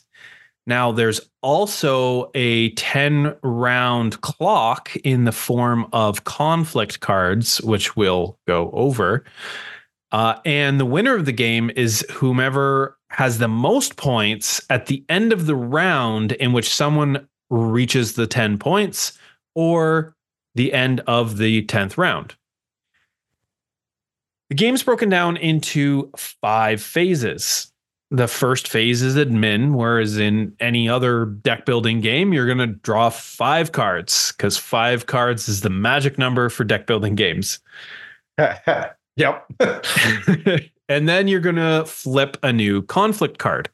The conflict card, and I really like this, by the way, the conflict card tells all the players at the beginning of the round what the rewards are going to be for winning combat at the end of the round. I really like how it does that up front, so you know basically how much you really want to invest in trying to win that combat at the end of the round, right? For sure. Yeah, I dug that too. Yeah. So that's your phase 1. Phase 2 is player turns. Now it's a worker placement game, like I said. So you're going to have a whole bunch of different action spaces on the board that are going to let you do certain things and collect resources. But unlike other worker placement games, you can't just put your workers down where you want to. You have to play a card that has a symbol that matches the symbol of the space you want to put your worker. In this game, workers are called agents. So those 5 cards that you draw at the beginning of the round, you're playing them in multiple different ways in this game. One of them, like I said, you play and it'll either have one or several symbols on it, and then that will dictate where you can put your agent. Once you have played all your cards or you've decided to pass for the turn, then you're going to reveal the rest of the cards you have in your hand. So you're going to take what's called a reveal turn, which is kind of like an income turn in some games, right? But you're going to any cards you haven't played, you show them, and they all have a reveal benefit on them. And sometimes it's going to be like in most deck builders where you have cards that give you currency to buy more cards. That's a common reveal benefit. So it'll tell you how many cards you can buy then during that step, that reveal turn. It can also add power to the combat, or like a bunch of other things like gaining resources like water or spice, or even like gaining spies. Which that also is really cool. I haven't seen that really done in a deck building game. Usually if you don't play your cards during a round, they're kind of wasted, right? This way you've got that sort of dual purpose cards, and each card is used every round. So then once all the players have passed, now it rolls into the combat phase. in the combat phase, quite simply, the winner of the combat is going to be the one with the most power in the conflict. And you put power in the conflict by moving troops in there, having sandworms in there. And like I said, during your reveal phase might add power to the conflict. And finally, you have intrigue cards, which can be played at various points in the turn. One of them being in combat to, again, add power. Whoever has the most power wins the first place spot, but there are prizes for first, second, and third. Players get their first, second, or third place benefits. And then it basically goes into, your cleanup steps. So that's the game in general. Then you go to the next turn, draw your, new hand of cards, flip a new conflict card, which is going to tell you your stuff for the end of that round, and rinse and repeat. So, as I mentioned, this is a re-implementation of Dune Imperium. So a lot of people here might be familiar with that one. We actually, neither one of us ever played the original Dune Imperium. And I feel like this is just, they made some little tweaks to it and sort of rebalanced things, added this new unit, the Spy. And I think they added some new cards and new leaders, but like pretty much like 95% of the game is exactly the same as Dune Imperium, as I understand it. But like I said, we've never played it, so we're not really going to compare this game to that game in this episode. We'll just focus on reviewing, this game as it is. Were the sandworms in the? No, I don't think they were. I feel like they weren't. Yeah, so that's like. I mean, right there, sandworms are so cool. Like, right? Who doesn't like the Dune theme? And then, like, having sandworms too, like, pretty cool. Yeah. Like, so, how do you do Dune without including the sandworms? I don't know. Yeah. So, yeah. I really. So, Dune's a great theme. And I don't know any. I feel like there's no one that doesn't like Dune. I know that I'm being facetious, but of course there's going to be. But I feel like Dune is such a good. This is my first book. Some of the books in the series, like they're so. It's got a bit of that like love story sort of in there with Chani, but it's not overly done to a point where I read a lot of young adult novels because they're easy reads and I can get through a book fairly quickly in a few days or whatever, right? And I enjoy that. Twilight is a guilty pleasure of mine. I will read those books. I just finished reading them for the second time, right? But for whatever reason, and it's probably just because the audience stuff, that these books are aimed at, there always has to be some sort of romancy, gushy kind of like, but to the point in a way where as an adult, I just want to slap them in the head and be like, who cares? Right? Okay. But Dune, it did it in a wonderful way that I've never felt reading this book, that I just like, can we just fast forward this? Like, come on. Edward watches Bella sleep. I didn't have to get into this big thing. So Dune does in such a great way that I feel like as a series, like as a book, it's such a phenomenal book. And then porting it to a game and being able to play a game in that universe, in that theme, is really exciting and really neat. And being able to bring sandworms to combat with you. Oh, sure. You can argue that, why is I played Fade Ratha. Fade Ratha. I don't know how to say his name. But anyway, I played him. Why is he controlling sandworms. That doesn't make thematic sense, right? But if you know that aside, it made mechanical really sense. Yeah, exactly. It made mechanical sense, right? But and it's just I feel it's very thematic. You're looking at the cards, you're buying cards for your deck, and you see things like Chani came up, and I don't know, I'm butchering names. I don't know if that's how you say her name either, but I'm assuming it is. She came up, and we both went, "Oh, that's a good card too." Yep. And that was an exciting card to see come up, right? And then you got down the side, you have the various factions that you can gain influence sway with, and influence in. So the Fremen and the Bene Gesserit. Thank you, Bene Gesserit. Even the Emperor. And the Spacing Guild. Like all that stuff is all from the game, so it feels really neat doing that.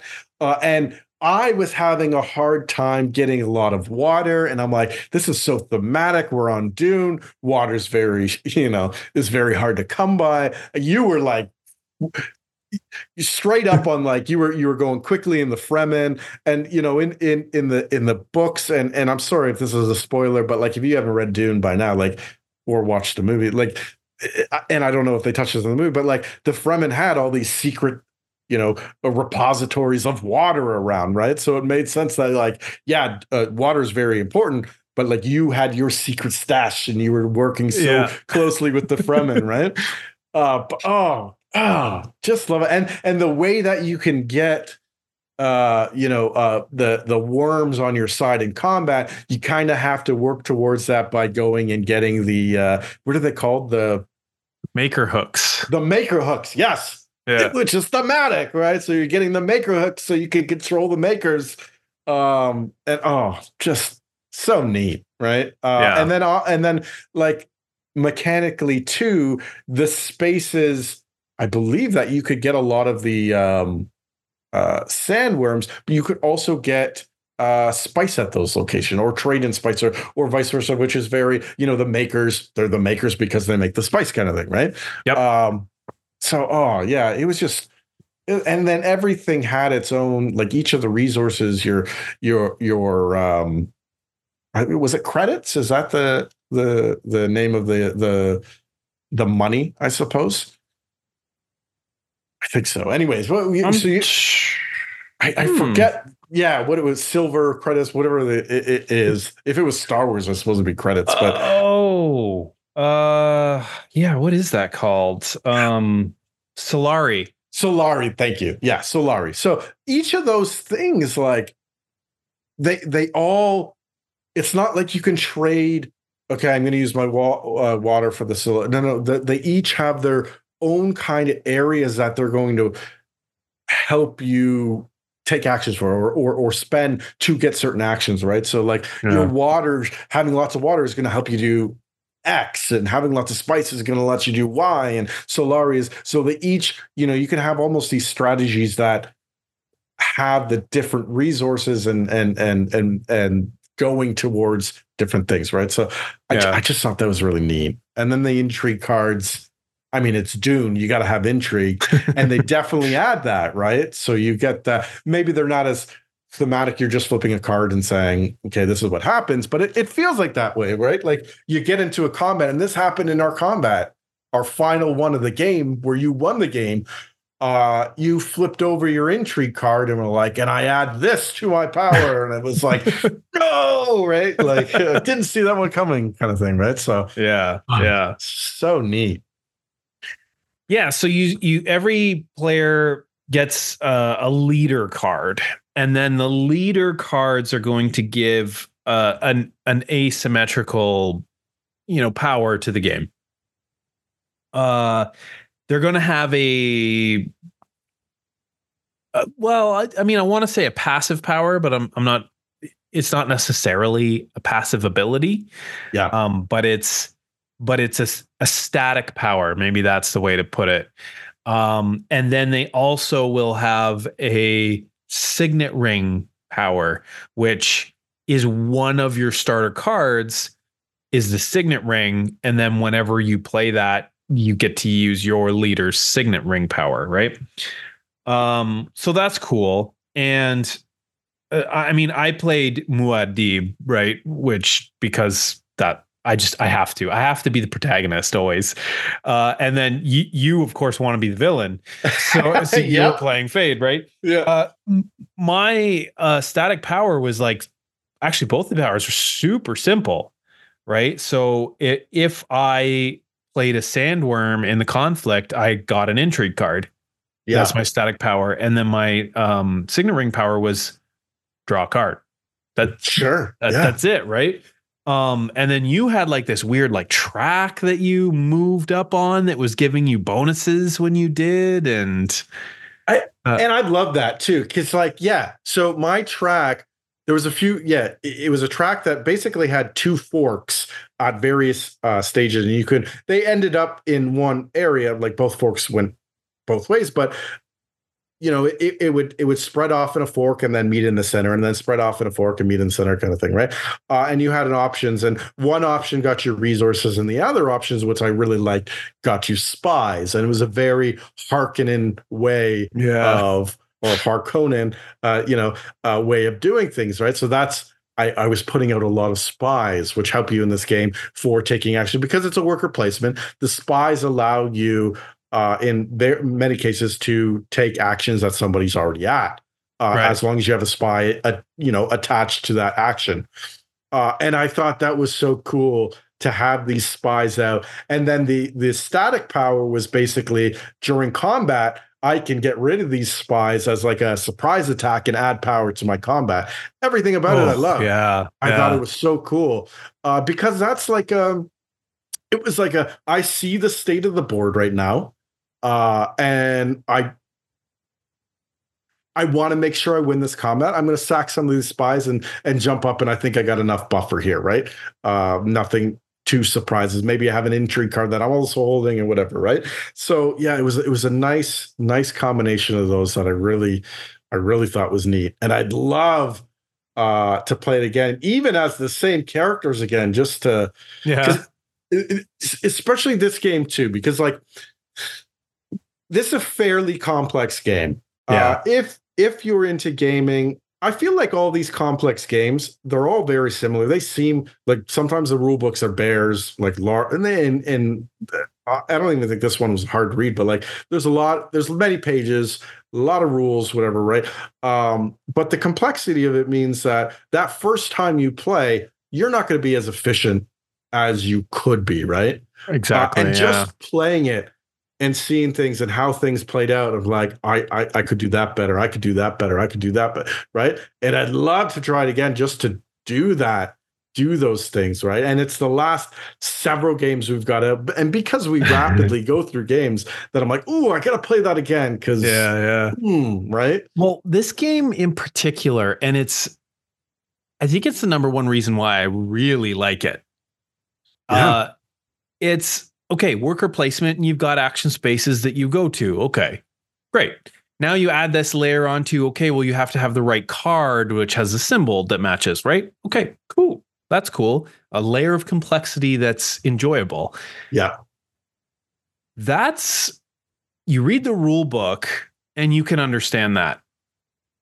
But what the rule book doesn't teach you, that you have to learn from playing the game, is okay, you start the game with, I think, one water, and that's it. Yeah. Right?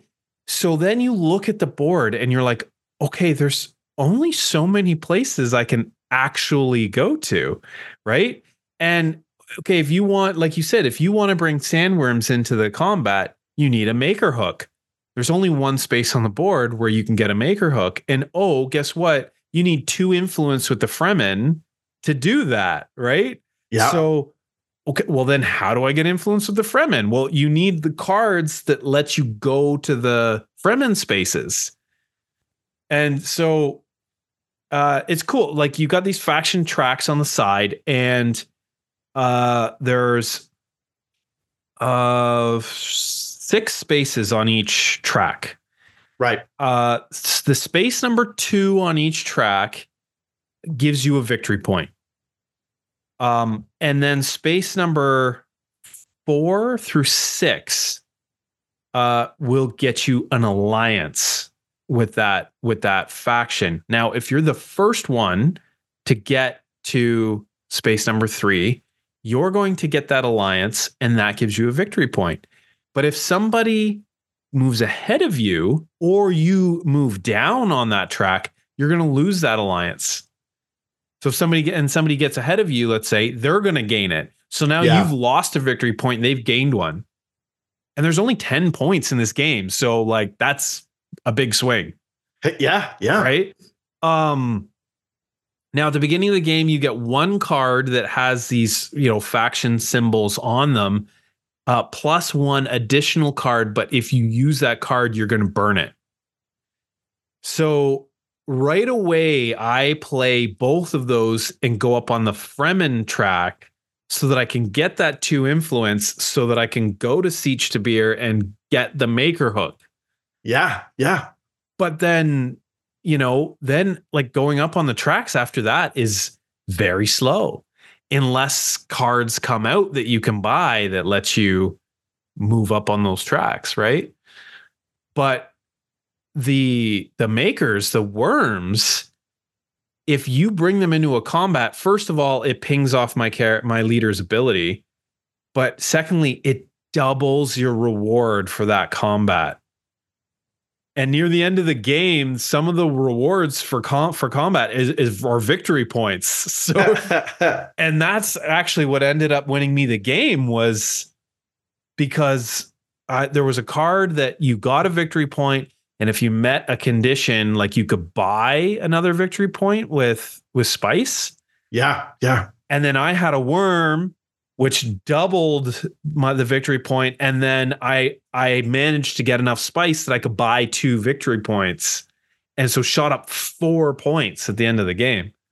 Yeah, it was a masterful play. And it was great though. Like it was, Sony, the worms, even if you come in 3rd place, having that worm double the rewards of the 3rd place reward is really good. Great, right? Yeah. Like it's so it rivals sometimes being, like I didn't bring a worm, I got 1st place or I got 2nd place.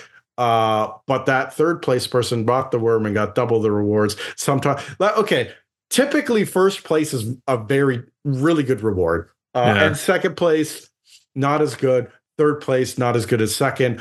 But doubling 3rd can be better than 2nd place. You know what I mean? So, and if you squeak into 2nd place, because the worms also add power, it could be quite big rewards. But yeah, like I said earlier, you have to work to get that Maker Hook.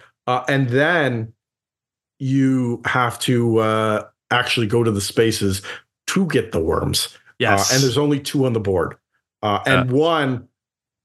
No, 3. No, you're right. 2. Yeah, there's 2. And one is fairly expensive to go to.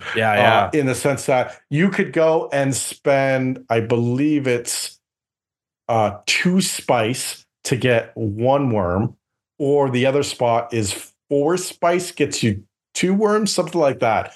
But it's a big payout of resources. If you don't have spice, if you don't have the resources to afford the worms, you're not getting the worms, right? And sometimes you got to make those calls. I can try and get spice so that I can go and get a worm.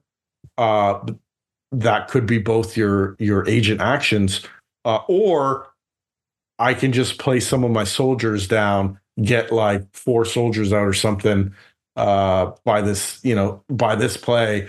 And then, I've that's the way. I'm not going to get the doubles, but I'm going to potentially win the combat and whatever. Right. So there's lots of trade-offs that you have to decide what to do. And at the start of the game and a decent amount of the game around the start, like, up to mid game, even maybe later, you only have 2 workers that you can use, 2 agents, right? You have to work towards unlocking that 3rd agent, and it can be pricey to do so. Yep. So once you do it, that's great. You get 3 agents. But at the same point, too, it's so wild. It's a worker placement game that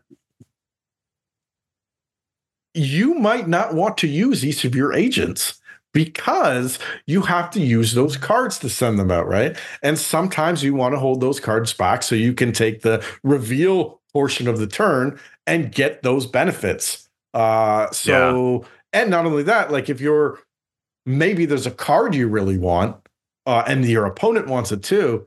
Well, if you're, going second in the turn order and they place an agent, you place an agent, they place an agent, you place an agent, then they take a reveal turn. Well, they revealed before you. So, if they place an agent, you place an agent, they place an agent, and then you reveal, you didn't play out your second agent, but you get to take that card before they buy it in front of you, from out from under you. That's a strategy as well. So there's literally trade-offs for everything in this game, and multiple ways to get those actions, but in a limited way. So typically there's 2 ways to do everything, but one way is going to cost resources. And so sometimes that means you have to build up to take that way. So it's very, very, and then once you add the spies to it, okay, you can manipulate it a little bit more. Okay, I can take this extra action because I have a spy there, but then you're using up your spy. So there's trade-offs. The game is all about trade-offs. It really is. Yeah. And actually, so got off on a tangent, but and also it's even worse. It's so to get the worms out is 1 water to get a worm out that space. Right. Okay. Yeah. 3 water for the other space to get 2 worms out. Yeah. And water is very rare. Oh, that's right. Yeah. I'm trying to look at the board. I'm saying, where's those? The water. Yeah. So, like I was saying, there's only so many places you can go at the beginning of the game. And because not only do you have to have these symbols that match on the cards, but a lot of the spaces have a cost just to go there. So it's like Thomas said, you gotta build the resources and then spend them to go to the spaces to get what you want. And you want to go to several spaces on a turn, but you can't because you can't afford to, because every resource in this game, you have to work for it. It's rare. It's hard to come by. And so you kind of have at the beginning of the turn, you kind of have to go, what do I need to accomplish this turn? And am I going to be able to do it? Like, maybe you really need to go up on this track, but then you don't draw the card with that symbol. Yeah. Right. Yeah. So then am I going to try to draw more cards? Do I just work with what I have? I really want to win this combat, but can I even get enough troops on the board? Like, and even that, I like the system, the combat system. So you go to spaces and it will give you troops, right? But most spaces put those troops in your garrison, which is neat because you can build up troops in your garrison and they're like a reserve for you to use during the combat. But you have to go to a specific space, and there are a few, but you have to go to specific spaces that will let you actually put troops into the combat. And then when you do that, you can bring in up to 2 from your garrison into the combat. So if you want to make sure you've got enough power in the combat, like you might have to spend your entire turn just trying to get troops. And then you're not getting water, you're not getting spice, you're not getting Solari, right? Everything's a trade-off, like you said, right? It's every moment of the game, you're making interesting decisions that do have large impacts. Yeah. Even to the point where you're purchasing cards, because we keep saying trade-off, trade-off, trade-off. You're choosing cards for your deck. And if you want to go up those tracks, you should probably pick up another one of these, buy one of these cards that can help you go up on the tracks. But then you're giving up. What are you giving up? Are you giving up a card that's going to get you water? Or are you going to give a card that's going to give you, X combat power, whatever the case may be, right? So that's very difficult as well to try and determine. And then I love how they did this. So each of the guilds, I believe each one, Bene Gesserit is slightly different. I think it's the only different one, but each of the guilds has like specific actions on the board that you can only go there if you've reached, two influence on the track for that guild, right? Right. So the Fremen, right? You can't get your makers if you're not two influence with them, right? So boom, there's a reason to go up on those ones, right?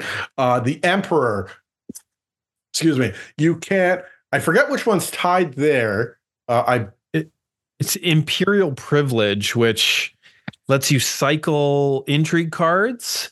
Sure. Lets you take an agent back off the board so you can have another action. Yeah, that was a great one. Yeah. And lets you draw a card. Yeah. Like, it's a really good space. But yeah. So there's all these things. So like, you're encouraged to go up on these tracks, but then you also want to be the highest up on the track. You want to hit that fourth position so that you get the extra victory point and you're, keeping it away. But then if someone's competing with that, then you're spending time on that track to like, just leave me alone because I want to go up on the other tracks as well. And I can't because I can stay, you know what I mean? So, it's just so many little things like that like you got to keep in mind. And then there's the whole combat aspect that at the end of the round, this combat is happening. Am I going to go in? Is this the combat that I want to win? Or do I just, hold some back so I can get, I'll take third. I'm happy with third place, or I'm okay with second place. I'll try and put myself in and that's the thing too, you could do is you can manipulate it. So, okay, that second place benefit's going to help me out more than the first place. So I'm going to manipulate it so I become second. Right. Right. So you do that stuff like that. And that's really neat. And there's just, so many little things like that throughout the entire game. Every decision you make is going to be that, what am I giving up so I can make this decision? Is that what I want to do? Should I give that up this instead? Or, because you can't do everything. You cannot do everything. And this game really, really drives that home, that you're not going to be the best at everything. So you got to really make those decisions and decide what you're going to do. Right. I really like that. Yeah, that was really fun. It was a cool puzzle like that. Yeah. And even like then it's got this whole thing when you play 2-player, you add in a third AI player. Yeah. And I felt that played really well too. That was fun. And it was hard. So there was different levels. And I think there was levels like 1 to 10, and the lower the number you got, the harder it was.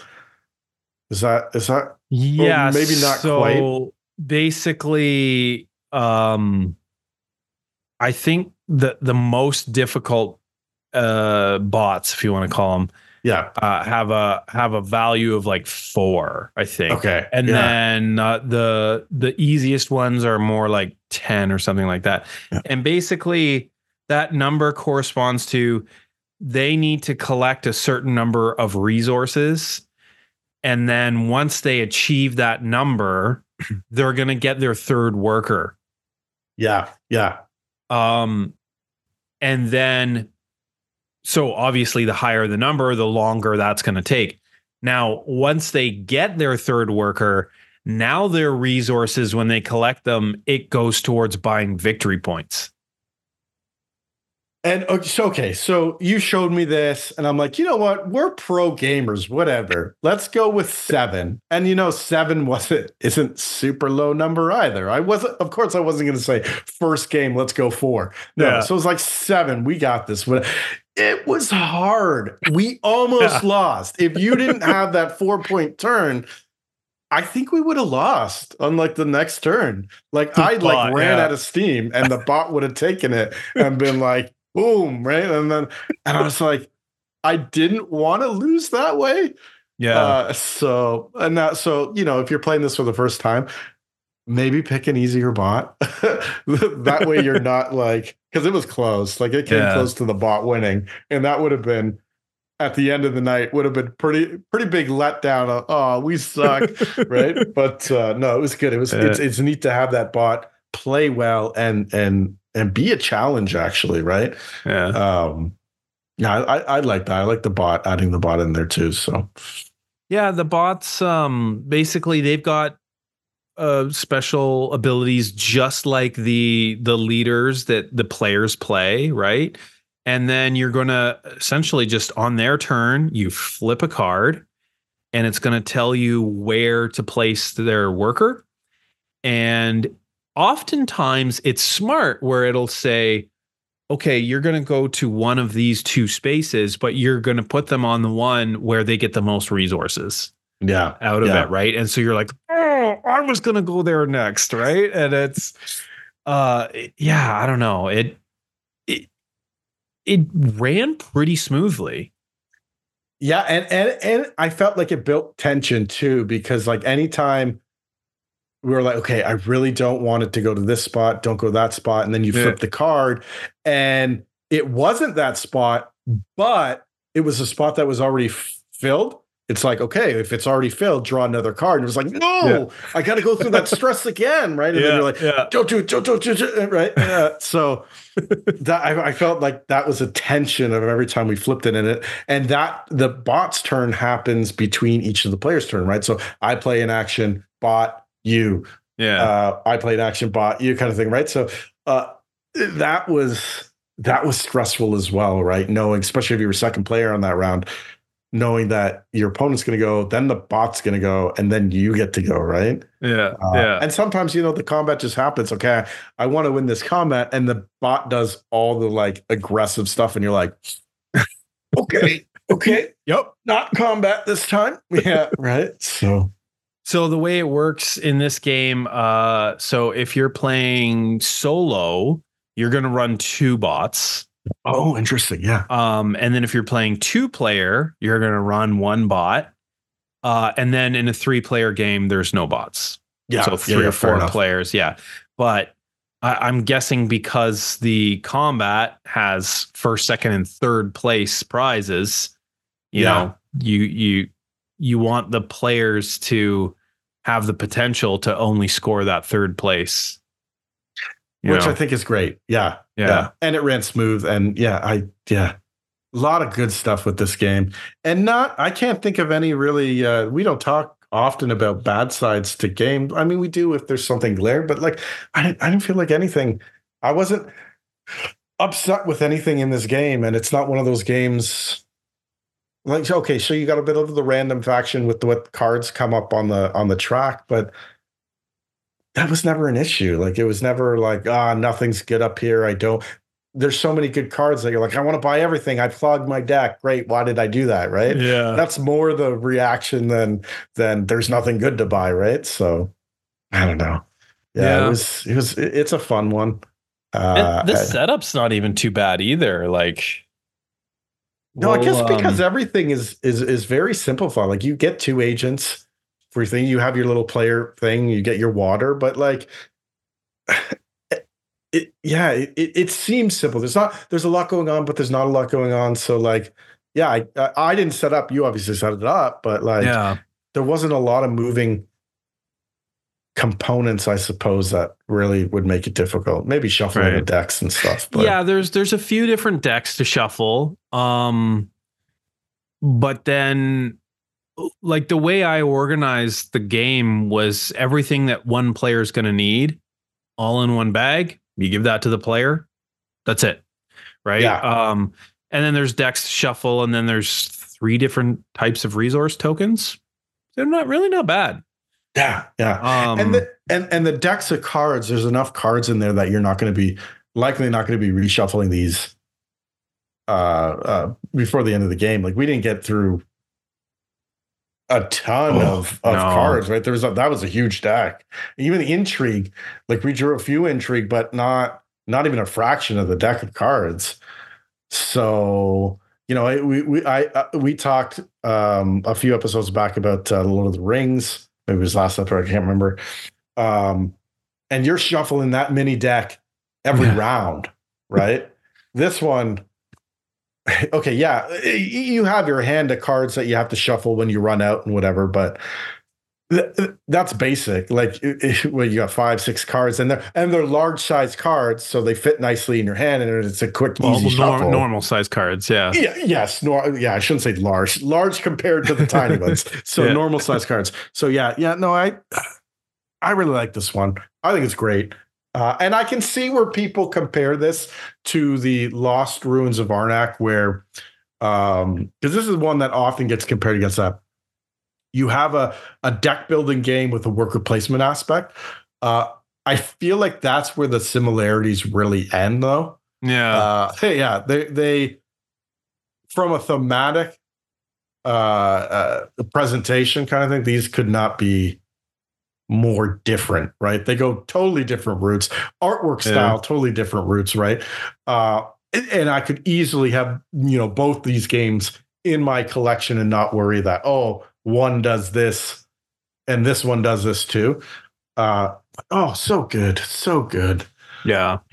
We've been playing a lot of good games recently.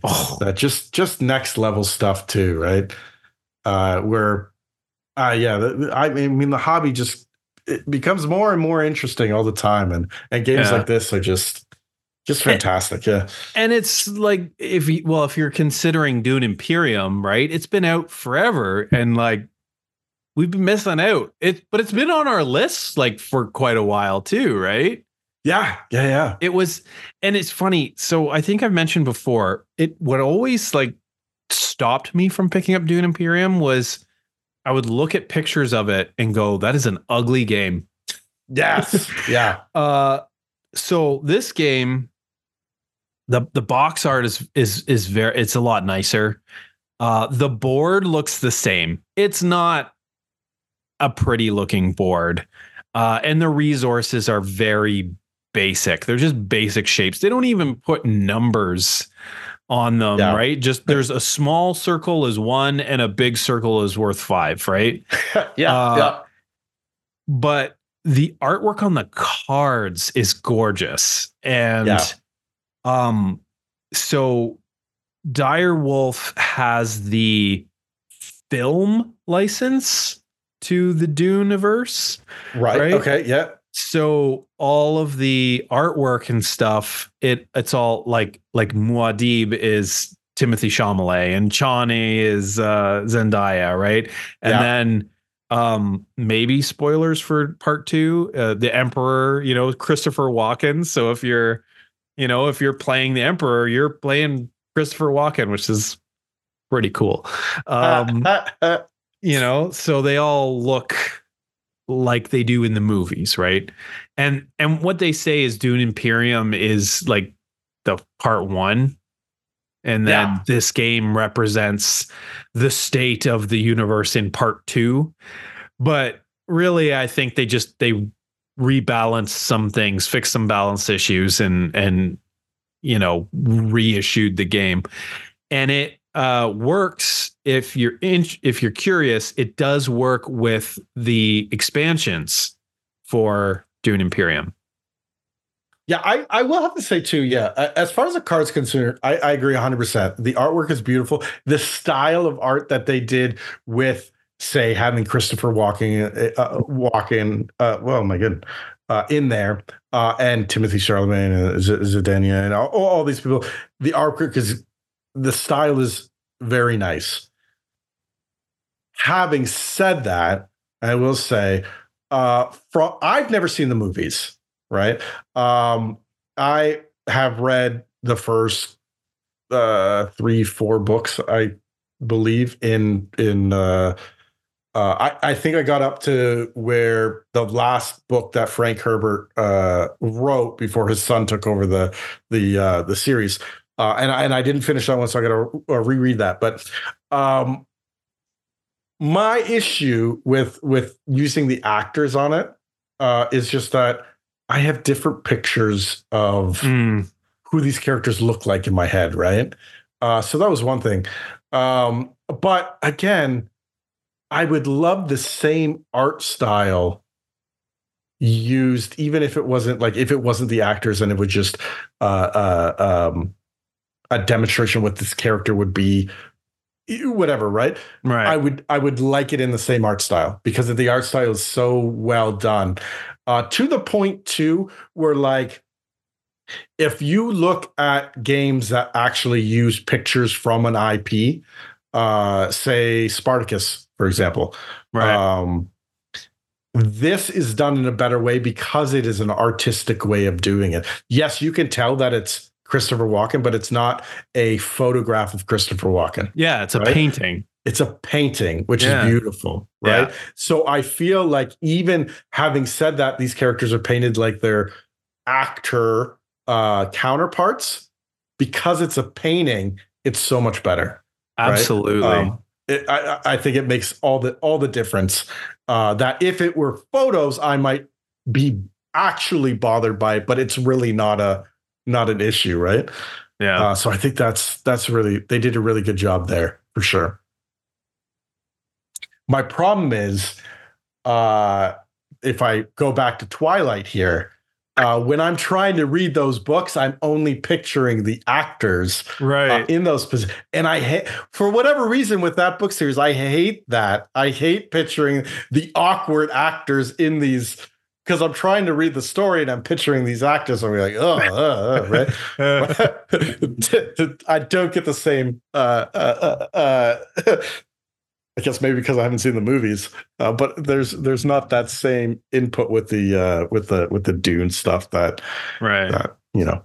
But well, man, there's that '80s one, which I also never saw. But it's an '80s movie, so you got to take that. But I enjoyed it, right? Yeah. But it is very '80s. Then there's a mini series that I've never seen that's supposed to be quite good. And then the Denis Villeneuve movies are just, only one's out so far, but it's so good, man. It's so good. I have to watch them, and then maybe I already really enjoy the game, but maybe there'll be some additional enjoyment there too. With the action sequences from the movies, right? But yeah, solid game. I can't wait to get this one back to the table and play it again and do better, hopefully, the next time, because that's always, I love these games. I love being competitive with them, and that first play is always that play that I'm like, oh, I want to play it again because I know I can do better, right? And I really, and there's certain games like that even when I win something like, say, Voidfall 2, I go, okay, I got to play it again because I could be more efficient next time, right? Yeah. So, no, this is a great one. And component wise, like we talked about, cars and stuff, the artwork is great, but all the resource components are nice as well. Like they're the wooden things, right? So they're basic stuff, with big, small, but the nice and wooden chunky things. So that was nice too, having all those Solari stacked up on my kind of like player area when I was at you with the water there for a bit. So yeah. Though I stockpiled some water, like you said, but it was amazing how fast it disappeared. Yeah, that is one thing. Yeah, for sure. You can have seemingly a large stack, but it's amazing how quickly of any resource you can burn through it if you're taking those, better action spaces or whatever, right? So, well, and that was it. Like I wanted to keep getting the makers out in the conflicts, but that meant using up my water. So I was trying to save some of it back for like a couple of big plays, and then that happened. So, but when it did, that water went fast. It almost reminds me a bit. Now the games are vastly different, but that first time playing Zolkin when we played together, and I built that like sort of food generation kind of thing, but I was stuck needing to generate a lot of food so I could feed my workers, and then I had to generate more food so I could feed my workers, and then I had to, so this game, you could do that. You could be like, okay, I have to get the water so I can get the worm, and then I got to get the water so I can get the worm.